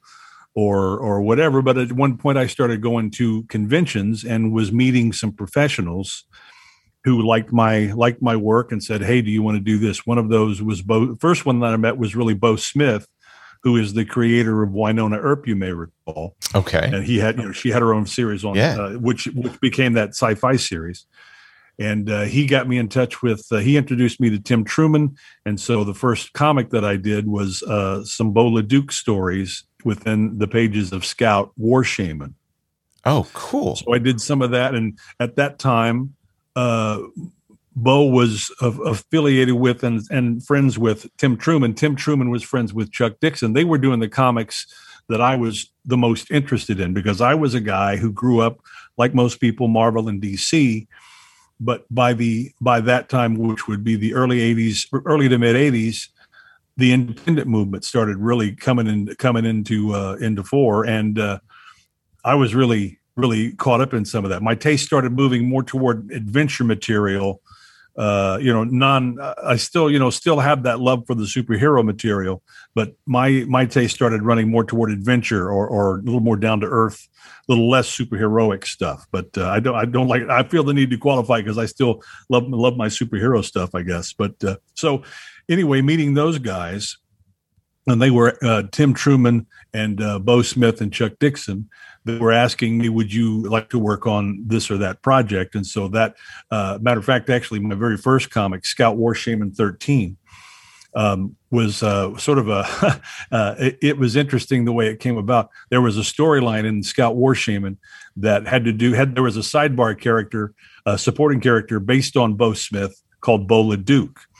And I put together a few pages of just as a fan and sent those to Bo, saying, hey, because Bo was a cowboy. He, at that time in the mid 80s, there was all these ninja movies, you may recall. Oh yeah.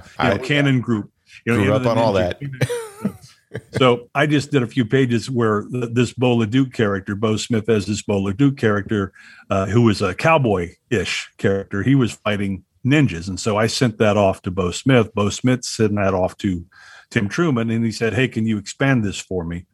And that eventually became issue 13 of Scout War Shaman with this big, great cover that's always that Tim Truman. And so I did the pencils for it, and Tim Truman did the inks for it. And it's just that's my first comic. It's almost like you can't get better than that, because I mean, one of my great comic heroes, that is Tim Truman, was doing, he basically, gave me a large part of his own personal creator-owned project to help me, to let me work on it. It was just it's really been quite a thrill, and Bo Smith was writing it, and, but this was years before Bo Smith was Wynonna Earp, Smith. So that was my start. And then at that time, Tim Truman was also in a creative partnership with Chuck Dixon, and they had a creative studio that was called Four Winds Publishing, that they would package comics. And I think you may recall Airboy. Mm-hmm. Chuck Dixon was doing Airboy. Chuck and Truman were both doing Airboy for Eclipse Comics, and they kind of had a packaging deal with Eclipse Comics, and so they were doing some really interesting stuff. And through Tim and Chuck, through Tim and Bo, I met Chuck all up at some Chicago conventions in the late 80s. That's where I was going to conventions and meeting these guys and establishing some contact networking, I guess. And that's where I met them, and that led to me actually working first with Bo and Truman, and then later with Chuck on some other projects. We started out on some projects that ultimately didn't see the light of day, but then Chuck, as he was working for Now Comics, mm-hmm. you may recall, out of Chicago. That's right. We did Racer X. Yes. because they had a Speed Racer comic, but they also did a Racer X comic. So Chuck and I did some Racer X comics, and then we did one that we created called Alias before the Marvel Brian Bendis Alias. We did it was a Hitman comic, and that comic, by the way, is currently being reprinted by they've got a new Alias Black and White. It's currently being republished. Repackaged by Antarctic Comics, and I think as we record this, issue 5 just came out this week of that. Yeah, that just started back up this year, right? Because I remember seeing some posts about it. Yeah. So I don't know how far they're going. I don't know how much they're going to reprint, but I think there were like 10 or 12 issues of that in the 80s or the early 90s, but issue 5, I think, just came out as we speak today or this week. So it's an amazing story to have somebody who's just a fan of comics, who's drawing it, go to the convention, start networking, and sort of get introduced to it. Outside of folks like Tim, I mean, what other kind of artists were your main influences? Well, it was a lot of the Marvel and DC guys, of course. I mean, the first guy that I remember really liking, that I was really thinking, okay, now I like this guy. It was Sal Buscema. Some guys don't like Sal Buscema, but he was doing Captain America in the mid 70s. Mm-hmm. And that's where I started noticing, okay, now I like these comics. I'm starting to maybe try to figure out why I like these. There was something about the Sal Buscema stuff that I was really liking. But of course, like everybody in the world, when I discovered Neil Adams, it's like, oh my gosh, what is this stuff? And some of that Batman stuff. I remember buying in Indianapolis, Indiana. I remember buying in a 3-pack those. You know how you used to get those comics in the 3-packs. There was a 3-pack that had Superboy and the Legion. It was the first issue where the Legion were on the title, and it was a Cockrum thing. And I thought, man, what is this? and this is all pre-X-Men, of course. And then there was an issue of Shazam, which at the time I like, oh, really? Okay. Which was C.C. Beckart returning to Captain Marvel after 20 mm-hmm. years or something like that. I didn't appreciate that at the time. It was less than nothing to me at the time. Now I find that stuff pretty enchanting stuff. But the big one was that Neil Adams Joker's 5-Way Revenge.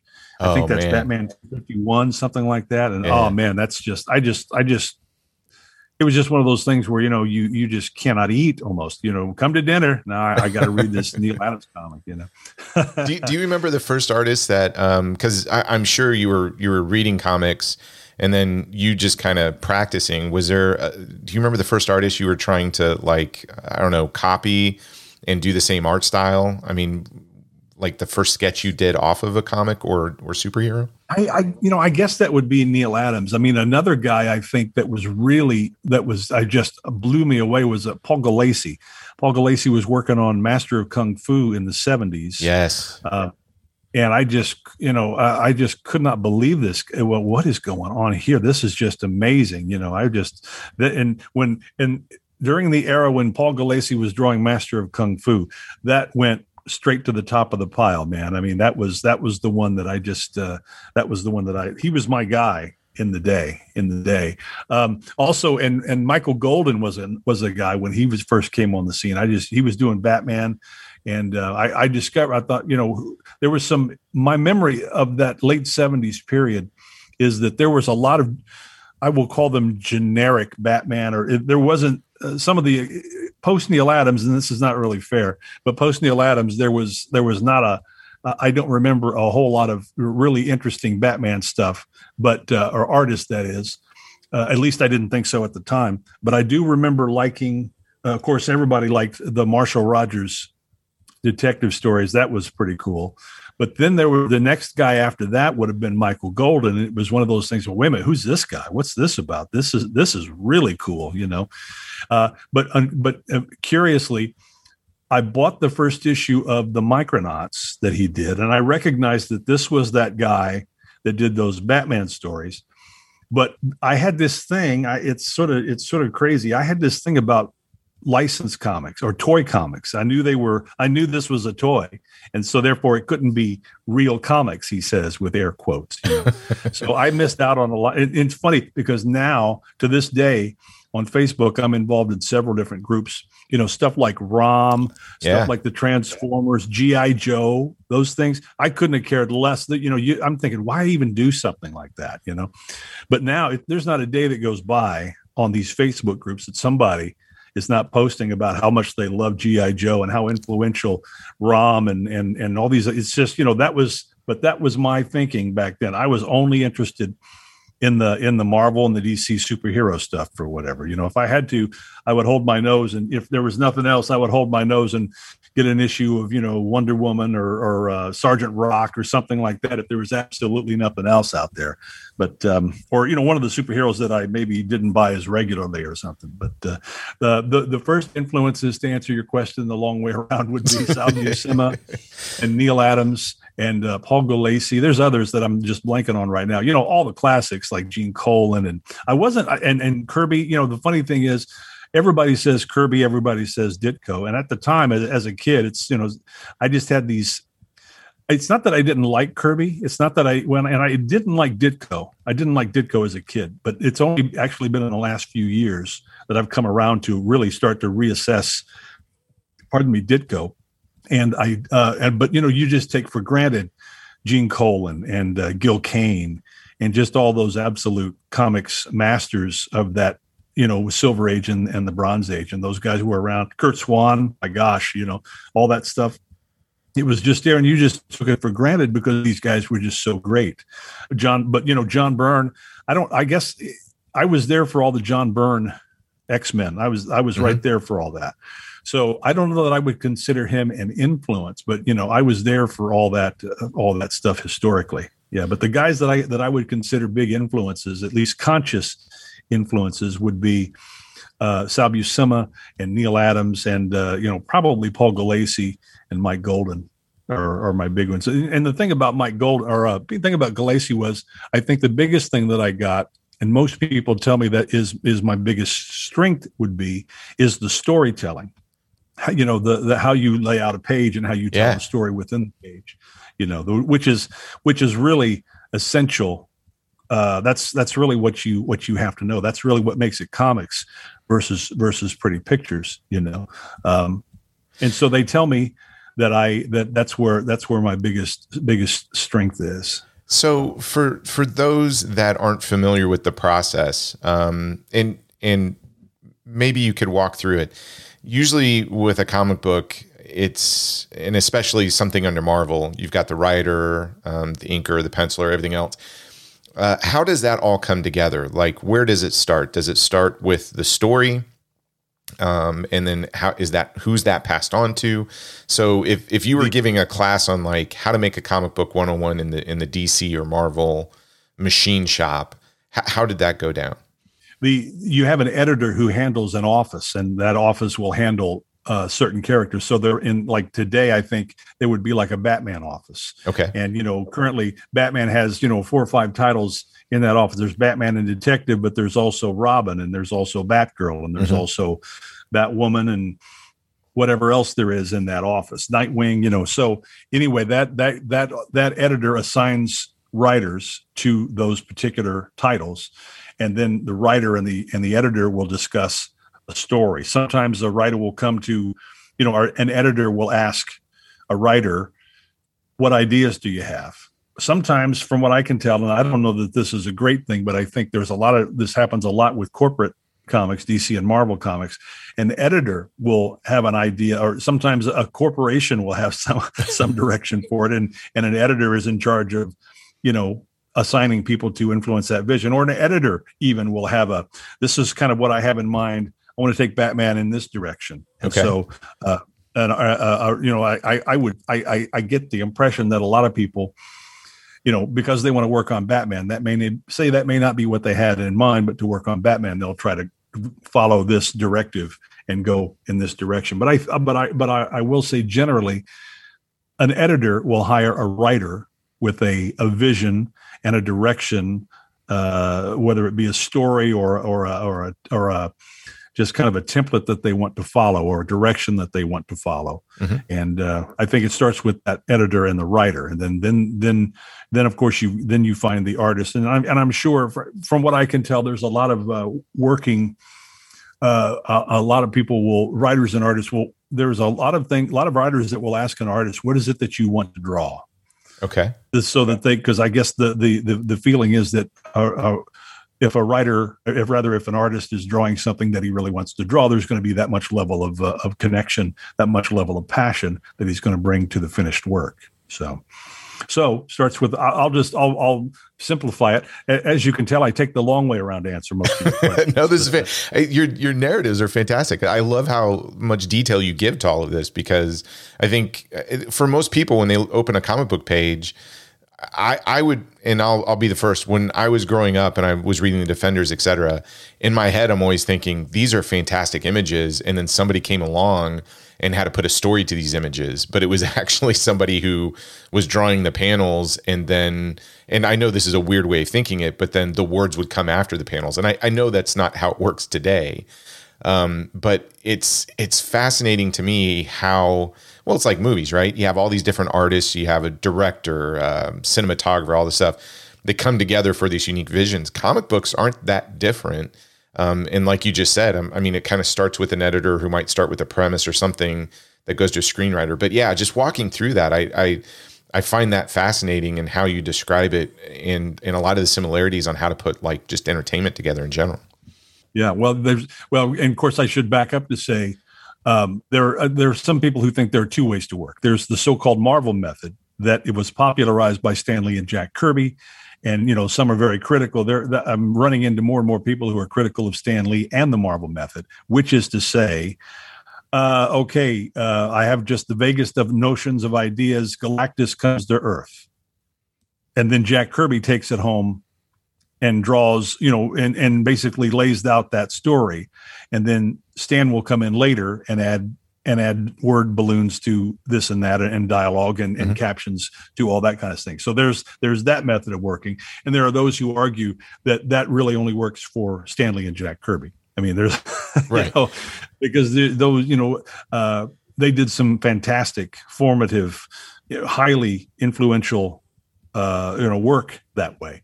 And I guess he did that with, not just Jack. He did that in most throughout the Marvel age with Stan Lee, or whether with oh my gosh, Gil Kane and all of those guys. But then there's the classic way is it starts with a script, and that script has panels. That starts with page one, indicating whether it's a splash page, and then it has the dialogue and what it's supposed to say, and then page two, and it breaks down how many panels per page, and what are the actions in each panel.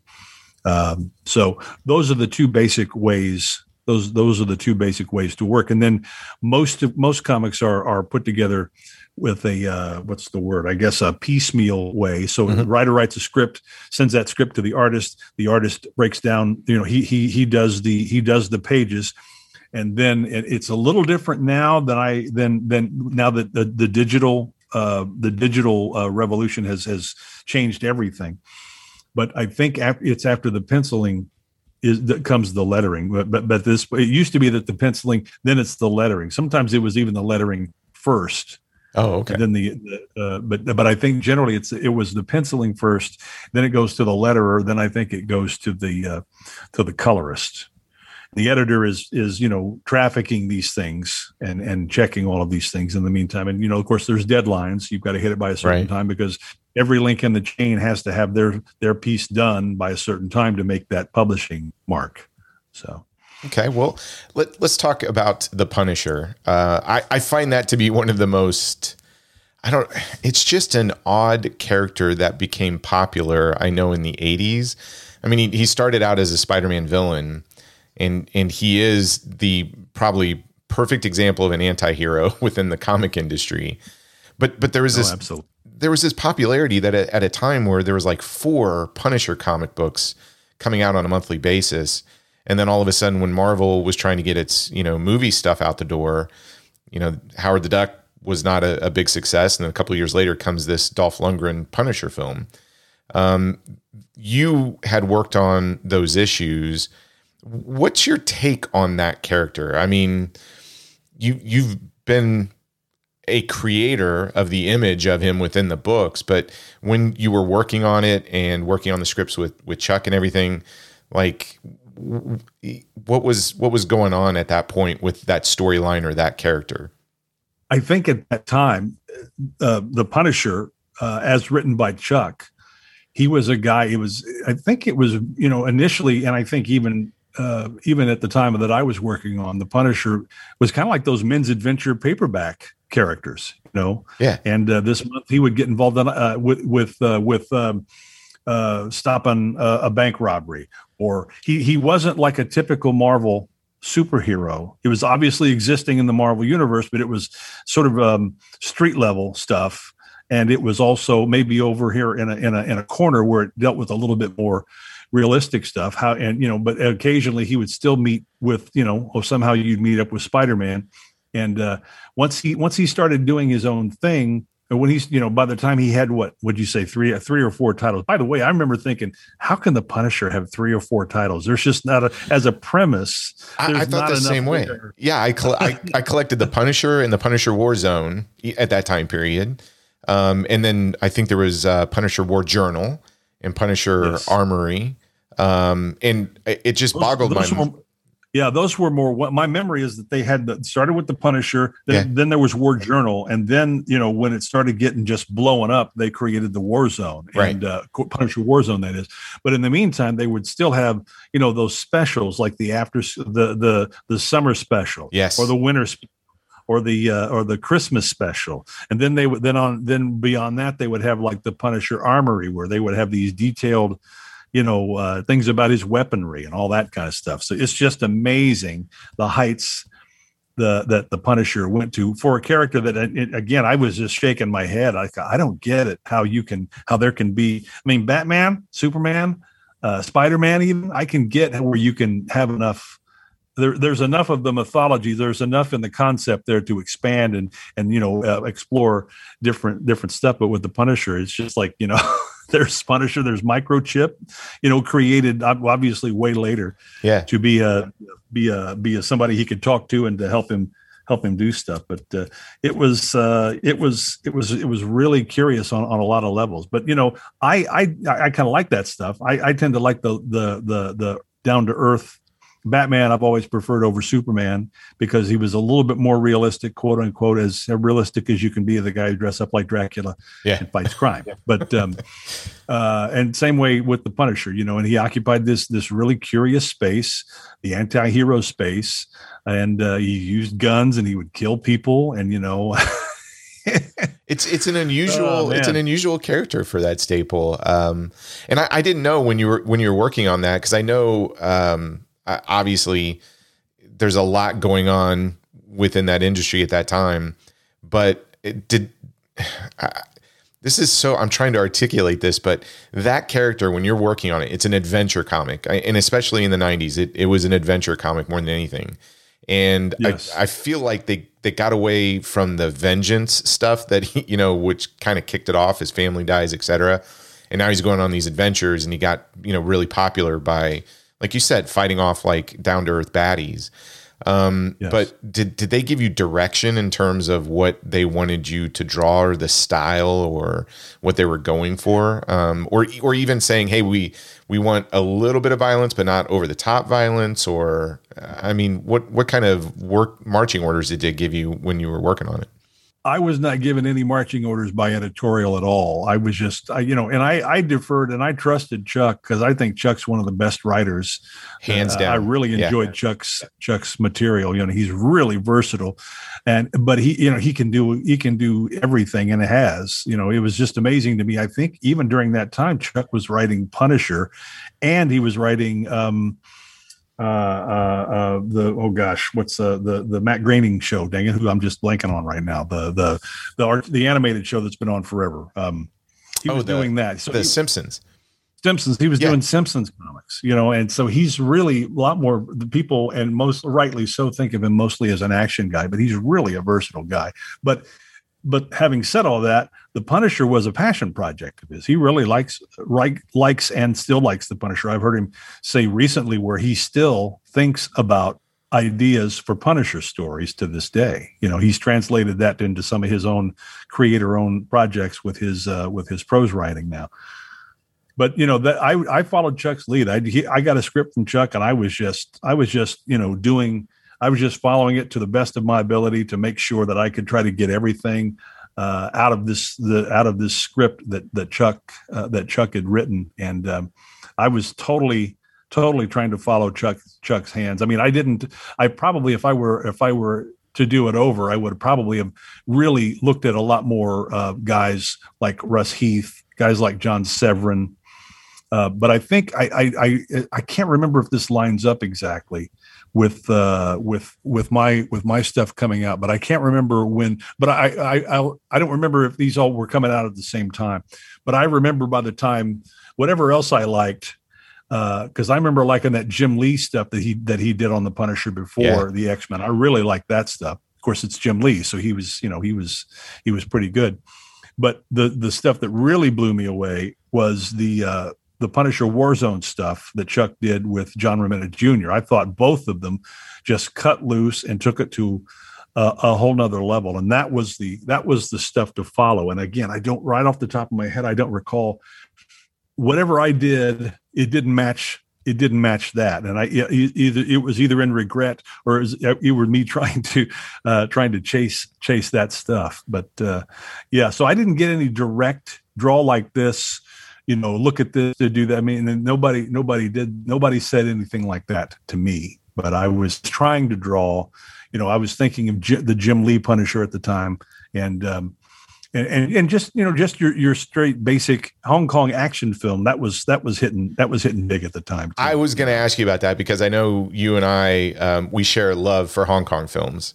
And trade a lot of titles back and forth. So a lot of that stuff in the 90s, especially in The Punisher, you could see hints of some of the gun fu or the heroic bloodshed kind of coming through in the comics. And I was wondering how much of that kind of influenced in even the short period of run that you were doing it, for you and Chuck. I mean, were you borrowing from that? That was an influence. Yeah. Chuck was the guy who introduced me to John Woo, and I specifically remember, this is a sidebar, but I specifically remember him sending me a copy of a bootleg copy, I guess, of The Killer back in the day. And I remember he had sent it to me. I got it before I went to work. I worked nights. And I remember coming home and putting that thing in the video player, pre DVD. And I was just like, what in the world am I watching? This John Woo, The Killer thing. And I almost called Chuck at 1 o'clock in the morning or whatever it was to just like, my gosh, So that was definitely an influence with that, with the, the two gun hand thing, and all the bullets and the cascading shrapnel. And it's just, that was a huge influence for me. Yeah, absolutely. Yeah. I remember trading some movies with him at one point, and I thought I had deep cuts of Hong Kong films. So this was the time when you could get it on Laserdisc and you'd copy it to VHS. And I remember giving you some, and I would send something to Chuck, and then he would send me like, what was one that just blew me away? And he told me, he's like, there's no English subtitles to it, but you're going to love it. And it was Double Sword in Flagtown or something. And it was, It was like the Sergio Leone of wuxia film. It was fantastic. It totally blew me away. But I had always wondered, and I kind of thought so just based on like the movies that you and I talk about, and even the movies that Chuck and I shared back and forth at that time period. I had always wondered like how much of that seeped into some of the Punisher stuff that went on at that time. Cause it's there. I think somebody could draw a conclusion and go, yeah, it's that heroic bloodshed was coming through strong. Yeah. I was not directed that way, but that was just the way I was going. Whatever contribution, whatever influence, that was the influence, whatever ended up on the page. So, okay. However it ended up on the page. Yeah. Well, I don't know when the last time you watched the 89 Punisher film starring Dolph Lundgren. Do you remember how long ago it was? I think it's been 89 or 90 or whatever. I remember at our mutual friend Jim Alexander's, yes. we watched it. We had a movie night over there and we watched it. And my memory of it wasn't bad. It just we were frustrated by the it's not like today. They were trying to put as much of the superhero or the Punisher iconography. They were trying to get away from the costume and all the Punisher stuff. They kind of do that now, but especially then they were trying to play down that whatever superhero stuff, Marvel connections as possible. They were trying to make it more of an action adventure vigilante thing, which I guess Punisher is the emblem of that. But I remember being a little frustrated. I don't remember it being bad. I just remember being a little frustrated by its lack of Marvelness, for lack of a better term. Embracing the Marvel nature of it, that comic book nature. Embrace the Marvel stuff. Yeah. That makes sense. I'm curious in terms of just comic book inspired films. What are some of your favorite ones that have kind of gone from page to screen? Which ones do you kind of think they just nailed it? Well, I'm a fan of the MCU. I don't know if you're talking more obscure or you're just talking anything, man. It's crazy now. You'll run across something and it's just based on comic book. And you've got C titles, B titles, A titles. I mean, the MCU is now dipping into like Moon Knight and stuff like that, which I love. It's just I don't think I have to tell you. It's just amazing. I'm one of those kids who kind of you didn't want to be seen looking at the comics in the drugstore because you would get made fun of. So I still have a little bit of some of that over my shoulder. But it's just astonishing to me how everywhere you go there's these comic book themes and that are in the larger culture. It's just absolutely amazing. What was your question? Sorry. No, I just was there any of those films that stuck out that you go, hey, I really love the property. Like this is one of my favorite comic book properties, or you like that character. And then you see either the television show or the film and you go, man, they nailed it. It's a good film or it's a good TV show. And they embraced whatever the Marvel, the DC, the Image, do you have a favorite out there? Right now, I think the MCU leads the pack. I'm probably going to get tarred and feathered for this. I liked the Dark Knight, the Christopher Nolan Dark Knight films. I liked them, but I didn't love them because it was, I don't know, in my own personal development, for lack of a better word, I was just surprised. I would always thought that, the comics and the superheroes and those superhero movies, they should be serious. They should be taken seriously, blah, blah, blah, quote unquote. But then comes the MCU and they have the right balance of seriousness and fun, Yeah. And I the Christopher Nolan films are just, great. And they're so well done, but the MCU movies are just so much more fun. And that, for whatever reason, that appeals to me, because I guess the thing that I've discovered is, as much as I love the superheroes, the more realistic you try to make them,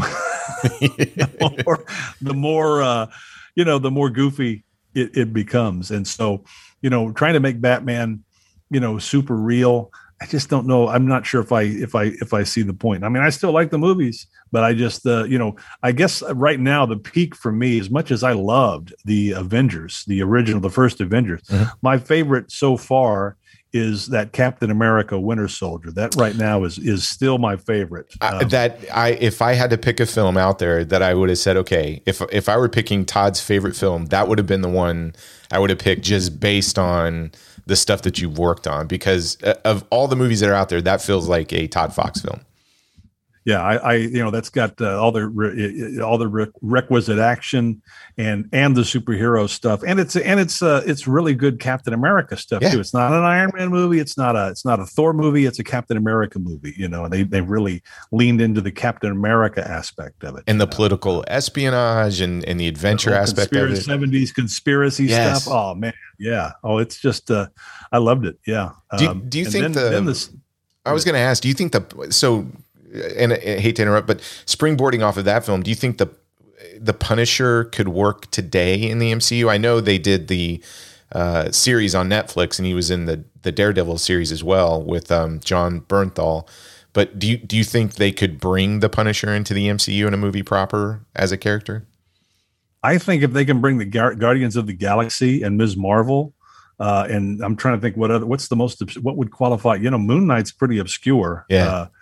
If they can bring some of those guys in, I mean, that's what's been the just absolute joy of these things, that they're taking these B and C and maybe even D level concepts and making them work. You may not work exactly how you remember them or even like them, but they're really, really working on them. So yeah, I mean, and I feel kind of bad. It's a crazy time. This goes back to what I was saying before with, if you love this material, there's so much out there now. You can't watch it all, or at least I can't. I'm with you 100%. I'm so far behind on, especially the TV shows. I barely catch up anymore. Oh, I can't. I mean, I'm trying to think. I've got the first season. I watched the first season of Daredevil, but I haven't I haven't touched the second season yet. I watched some of Iron Fist. That was one of my favorite characters as a kid, and so I was kind of curious about that show, and especially when I heard that it was not as well received as some of the other Netflix shows in that cycle there, and I can kind of see what they're talking about. It's not quite as, I didn't enjoy it as much as some of the other stuff that I've seen, but and I'm like, my gosh, all that DC CW network stuff. Oh, I mean, yeah. I got the first season of Arrow, but I stalled out on that because, and so now it's like, matter of fact, I've got the first season of Legends of Tomorrow on disc, but I haven't even cracked it. I thought, man, I can't keep up with this stuff. I'm the same way, man. So it's just an amazing time. And I'm wondering if it's starting to cycle out in terms of interest. I may be wrong. I don't know. I mean, but it seems like I thought I had, as we're recording this, I thought I had remember hearing something that some of the CW network stuff they're reducing some of that content. So I don't know. In some ways, I wonder if historically this superhero phase, of course, I mean, man, the Marvel movies have been around 10 years, but for some reason I was sort of relating it to that 60s spy craze. Yeah. Where, you had the James Bond films, which were that was the apex and probably still is. But then, there's other things that were around through that cycle. And I guess you could argue when the cycle started, when the cycle ended. But I'm wondering if we're maybe beginning to see a downturn in the cycle of superhero content or something. I don't know. I'm curious, but that's a good question. I guess maybe if we get to a point where they don't have as many shows, then I'll probably in another 10 years, I'll start wanting to talk about all the superhero stuff that was, everybody else was like, yeah, welcome to, in 2033, I'll start wanting to talk about it. And everybody will say, well, welcome to 2022, Yeah. I do want to spend a few minutes talking about one of my favorite comics that you did, simply because I think you and I have this love for action adventure comics. And yes. You did a comic book a little while ago called AIM Geronimo and the Postmodern Pioneers. Correct. And this, it's funny you talk about the James Bond films. When I first picked this up and read it, it had this adventure aspect to it, but it was a combination of almost like a female James Bond combined with a little bit of the Avengers, especially when you kind of get further down in her adventures. And it just had this Man from U.N.C.L.E. feel to. I mean, it was pulling from all these things that I grew up watching that I kind of picked up on reruns, etc. But you managed to kind of capture an Indiana Jones / James Bond / Man from U.N.C.L.E. I mean, you were pulling from so many different genres for this kind of really fun adventure series. Can you talk about this and maybe where the creation came from? Yeah, thank you. It's all that and above, by the way. So, all those influences and more. Yeah. James Geronimo started with myself and a group of people had gotten together through the Chuck Dixon message board. Chuck Dixon obviously is influential on my creative life in a lot of ways. And we got together through the Chuck Dixon message board. And again, like I was referencing earlier, people who love comics, and eventually you want to make your own comics, you want to do them your way. And so a bunch of us got together, and I say us, there was others who were actually in more involved in the LLC, the actual official putting together of Shooting Star Comics. But Aim Geronimo was a combination of two things. I was interested in Westerns and the Southwest and Native Americans and something of a modern Western feel. And then the writer John Neal had the concept of Aim Geronimo. Basically, the original concept was an adventure team, like a Challengers of the Unknown type of team, or no, more specifically, Doc Savage. Oh, yeah. And a lot of people don't. I'm finding that a lot of people, when you say Doc Savage, a lot of people don't know exactly who Doc Savage is anymore. He's not the point of. He's not a reference point. A lot of people remember it. They don't know that. Johnny Quest is another one. I think's kind of fallen off the map too, and I see elements of that in there. To be starting to, yeah. So, but that's the initial combination. Is that John wanted to put together he's from Texas, and he wanted to put together a Doc Savage type of team that was based in Texas, or at least in the Southwest, and so. He had the initial idea for Aim Geronimo, and I think he had started it with another artist. But a mutual friend of ours through the Dixonverse message board said, "Well, this sounds like this would be good for my friend Todd Fox." And so we got together and we started working on this. And I like to think I brought something. I think I changed the look, and I, maybe changed some of the characters because of my influences and whatever it is that I bring to it. And so Aim Geronimo was in the first, I can't remember. I don't have them right in front of me, but the Shooting Star Comics anthology. Because it was the flagship title of the Shooting Star Comics. They published some other things, but I think there was like 7 issues of the Shooting Star anthology, and Aim was in 6 of those. Yeah, they were little 2 or 3 page shorts, right? Pretty much, because they were 8-page shorts. 8-page shorts. Yeah, that's right. Yeah, they weren't very long, but I just remember the first one. I mean, they just started out as an adventure because it was just Aim.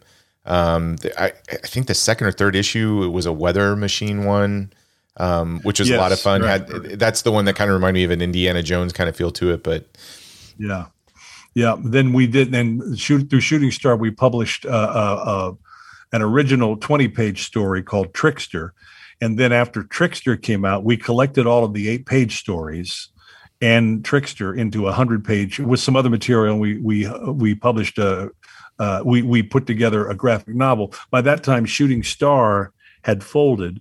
So John and I, through our Geronimo Press imprint, we put together a collection called Trap Dancing, and we collected all the Aim material up to that point. And that stuff is still available, and I still am selling copies of that through Indie Planet. I mean, I sell them when I make appearances, but you can get that online at indieplanet.com. So. Yeah. And I encourage everybody to check it out. It is a lot of fun. It's some fantastic drawings, but if you like adventure comics and you want to see these influences, the way I describe it is I like the Southwest feel to it, but I remember reading that and going, this feels like Indiana Jones met James Bond, met just a team, Johnny Quest almost like, and they're going out and saving the world more or less. It's a lot of fun.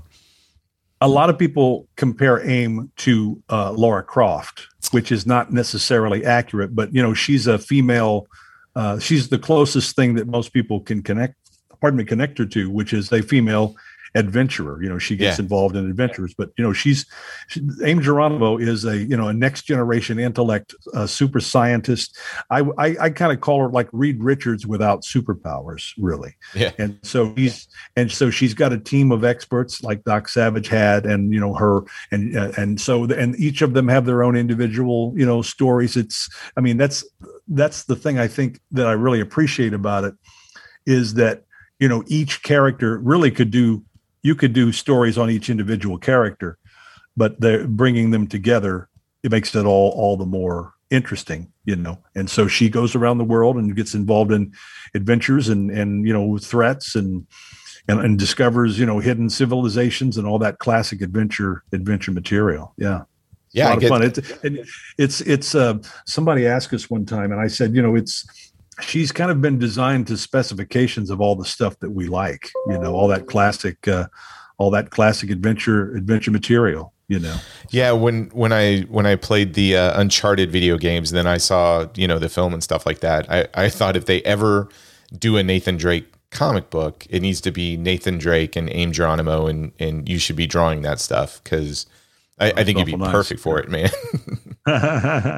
Well, every now and then I don't guess a person drawing comics now does not think of this, but I do think that Aim Geronimo has huge potential in other media, especially now, that she could be great as a female-led adventure franchise. Absolutely, man. She's super smart. She's the smartest in any room, and she's also an expert gun. She's a gunfighter, and she's she gets involved in spy-ish international adventures too, just by the nature of her discoveries. And there's super science, and there's action, and then there is adventure, and there's mystery as well. So it's, like I say, she's been created to handle all of the material that we like to do. So that's awesome. Well, Todd, I know you're super busy. Thank you so much for just taking a few minutes out of your very busy schedule, because I know you got the broadcasting gig. I hope you're drawing more AIM. Yes, you are. Okay, yes. Good. Yeah, it's I'm working on an AIM right now. It's not ready to be announced yet, but there is new AIM material coming. So awesome. Thank you for asking. No. I can't wait to see it. But I encourage everybody, go check out Aim Geronimo. Go back for the older issues of Punisher and Punisher Warzone. Just seek out Todd Fox, especially Chuck Dixon as a writing. But you will see the Hong Kong influence, especially in the early 90s, coming out of that stuff. It's so much fun. But again, I love the work that you're putting out. Thank you for doing it. It's, as a comic book fan, you're one of the best, man. Thank you, brother. Thank you, man. It's good to see you. Good to talk to you, and my best to the family. Yeah, you too. Good luck with the podcast. This is like I was telling you before. This is a lot of podcasts do not have they just want guys to get together and talk, and you guys have actually a really interesting angle from which to approach the conversation. I think that's really interesting. So, well, hey, it gives us an excuse to reconnect with everybody. So I was looking for an excuse to sit down and talk with you a little bit, because we haven't talked comics and Hong Kong films for a while. So I'm like, hey, let's hit up Todd. Yeah, thank you for thinking of me. I appreciate you having me, man. So. All right.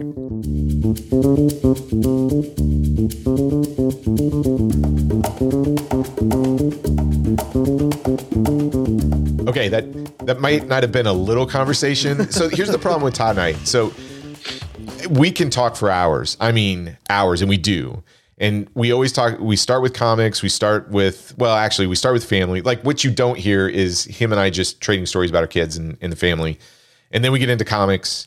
And then if time allotted, we would have spent 2 hours on just Hong Kong and Asian films, because he's as big a fan as you and I are, Brad. But a big thank you to Todd, because he's super busy. He's got his broadcasting job. He's still drawing, and he still works on comics. You can catch him at conventions too, and you can buy his work. So he's got some Wolverine sketches, because he's worked on that character as well. Mm-hmm. Alias. So, and we talk about this too, but his work on Alias is being reprinted right now, and you can see that in the comic shops. But I seriously search out anything with Todd Fox, and I guarantee you're going to like it. He's one of my favorite artists. And he's one of the reasons why I love the Punisher in the 90s. I mean, him and the stuff that Chuck Dixon did, I think is fantastic. I've always been a big Chuck Dixon fan. His work for DC, even his G.I. Joe stuff. I mean, he worked on G.I. Joe.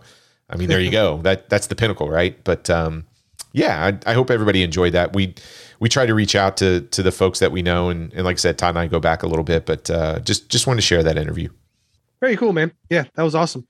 So, Brad, what are we doing next week? It'll be the last comic book film, right? Well, not really. We're doing some more, but for June, right? Yeah. Yeah. Yeah. So we are doing, oh boy, the Josh Trank directed Fantastic Four from 2015. Oh my goodness. It was also styled as Fanforstic. Fanforstic? Well, they have FANT4 STIC. Anyway, yeah, that movie is something else, and we have a lot of people that wanted to be on this episode, so we will have a few guests for next week. Okay, so the question I have for you, real quick, how big of a Fantastic Four fan are you? Not at all. Really? I think the Fantastic Four are pretty boring. Oh boy. Yeah, we got a problem because I love the Fantastic Four. Yes. Yeah. I still collect the Fantastic Four comics. And here, and I was thinking about this today because I knew you were going to ask me this, and I know you're a big Fantastic Four guy. It's something about these characters that get their powers through some sort of cosmic disaster. Yeah. Outside of like Phoenix, right? So Fantastic Four, the Incredible Hulk, like just those aren't characters that I really like. So I don't know. We'll spend some time on it next week. So I'll say this. I'll give you a little preview. I love the Fantastic Four, but what I love the Fantastic Four, the reason why I love it so much is the Fantastic Four universe. Yeah. I will say, I think Dr. Doom is one of the best villains. He is period. Probably my favorite villain. I really love Victor Von Doom, but it really, when you kind of get into the Fantastic Four universe, that's always been its strength, is not just the Fantastic Four, but everything that kind of comes with that comic series and everything that surrounds it. Galactus and all the stuff, right? Yeah. Silver Surfer. So we'll talk in great lengths. The other question I have for you is, are you going to watch the very first Fantastic Four movie? The one that didn't come out, the Roger Corman one? The one that was only made not to be released, but actually to retain the rights to the Fantastic Four. No, I do have one. I do have a Blu-ray that I bought at a convention once, so I can watch that one.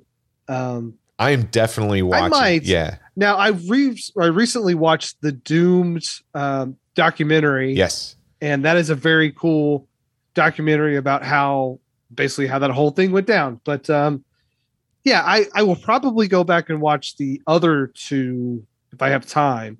Silver Surfer is, oh boy. I don't know if I can do Rise of the Silver Surfer. I will probably watch them all again. Yeah, I know you will. So, but I'm definitely watching the right. Well, what's funny is I already watched the other two, the 20th Century Fox ones. I watched those like 2 months ago. I would not mind going back and revisiting them again because I like Fantastic Four, but I haven't seen the Roger Corman one in a good long while. And I think you and I own the same Blu-ray. Yeah, I think we might have even gotten it at the same time. I think we got it at the same time because we got it from the same person. Yeah. Who actually got me a copy of the original Fantastic Four theatrical poster.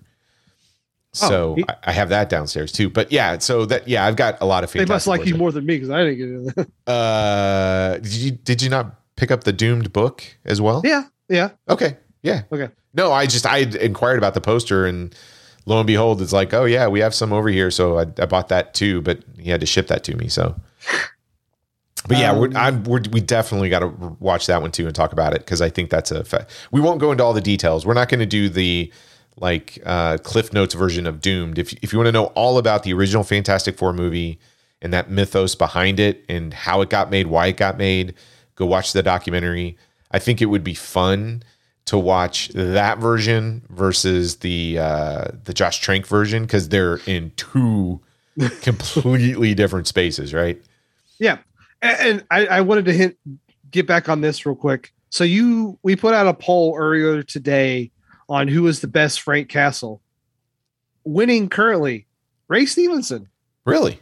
Not what I would have guessed, but very cool. How close is Dolph Lundgren? He is actually in second place. Him and Bernthal are basically neck and neck, and Thomas Jane is the last. So yeah, I'm okay with that. I'm okay with that. Yeah, as long works. as Thomas Jane is the last, I'm good with any order. Because Yeah. That's good. All right. So how do people share their thoughts on the Punisher? Hey, tell us which Punisher movie is your favorite. Maybe, come here and defend the Thomas Jane one for us if you're in love with that. I think it's okay. It doesn't reach the heights of the other two, but Brad, if somebody wants to tell us why that Thomas Jane Punisher version is the best version, how do they get a hold of us? Yeah, that's notabombpod@gmail.com. You can go to our website, notabombpodcast.com, hit the contact us button. You can also hit us up on Instagram, Facebook, and Twitter. Awesome. And we got a bunch of suggestions for Halloween films for October, sequels. Yes. So we asked and we got a bunch. So thank you for reaching out to us on that. I think we need one more. So we're still looking, but yeah. And I got to say, all the suggestions that came through, I didn't even think about, and we did pick from that list. So Yeah, I'm kind of excited for October now. It's shaping up to be a pretty good Spooktober. Yeah, we will see. So yeah, man. What else we got going on? Anything exciting besides the fact that we're still going strong at 106 episodes in the third season? Yeah, I don't know. I mean, it's the other thing we might do, which we've got to work out the details, is I think we might try something different. And maybe at mid-year, you and I have to get together on this. And this is the first time I'm telling you about it. Okay. We had somebody, a listener, send an email in asking if we were going to talk about Michelle Yeoh's film this year. What was it? Everything, Everywhere. Yeah. I can't remember the full title. It's Everything, Everywhere, All at Once, or something of that nature. And I said, no, it's not a bomb. It's A24's highest grossing film. It's making a lot of money. And critically, it's just through the roof. So then the question came up of, are you guys going to talk about like your films, your favorite movies that you've seen so far in 2022? And I'm like, oh, that's interesting. Yeah. So I think, Brad, just based on that request and that exchange, because I think somebody really thinks Michelle Yeoh's film is going to be in a list if we put together and talk about our top movies we've seen so far. And it could be. Yeah. I'm a fan of that movie. But I think it would be interesting maybe after June wraps up and we get into July, maybe take a look back at the movies from 2022, maybe list our top 3 or 4 and do a special episode or something like that. Yeah, we can do that. One of the things that this podcast has helped me do with every hobby and everything, you kind of ebb and flow, but really getting back into watching movies pretty much I won't say like I finish a movie every day, but I'm watching something movie related, getting through stuff every day, pretty much every day. Yeah. Now that I beat Elden Ring, I can move on and watch even more. So awesome. But I want to thank our listener for that suggestion, because I love the fact that people are actually looking for films for us to talk about. And I think it would be good to maybe we always at the end of the year take a look back at the movies that bombed and pick some. I think you've got 2. I'm waiting till we get closer because I got a feeling there's some more bombs out there that we can pick from. I had to pick these 2. I know. And the 2 you picked, I'm so excited to talk about. And I went out and bought them. So I'm super excited about it. But I think it would be fun to go back and maybe do a look back at the first half of 2022 and maybe come up with just a random number and say, well, we'll talk about our top whatever, and maybe have a few guests on that we like and see what their picks would be as well.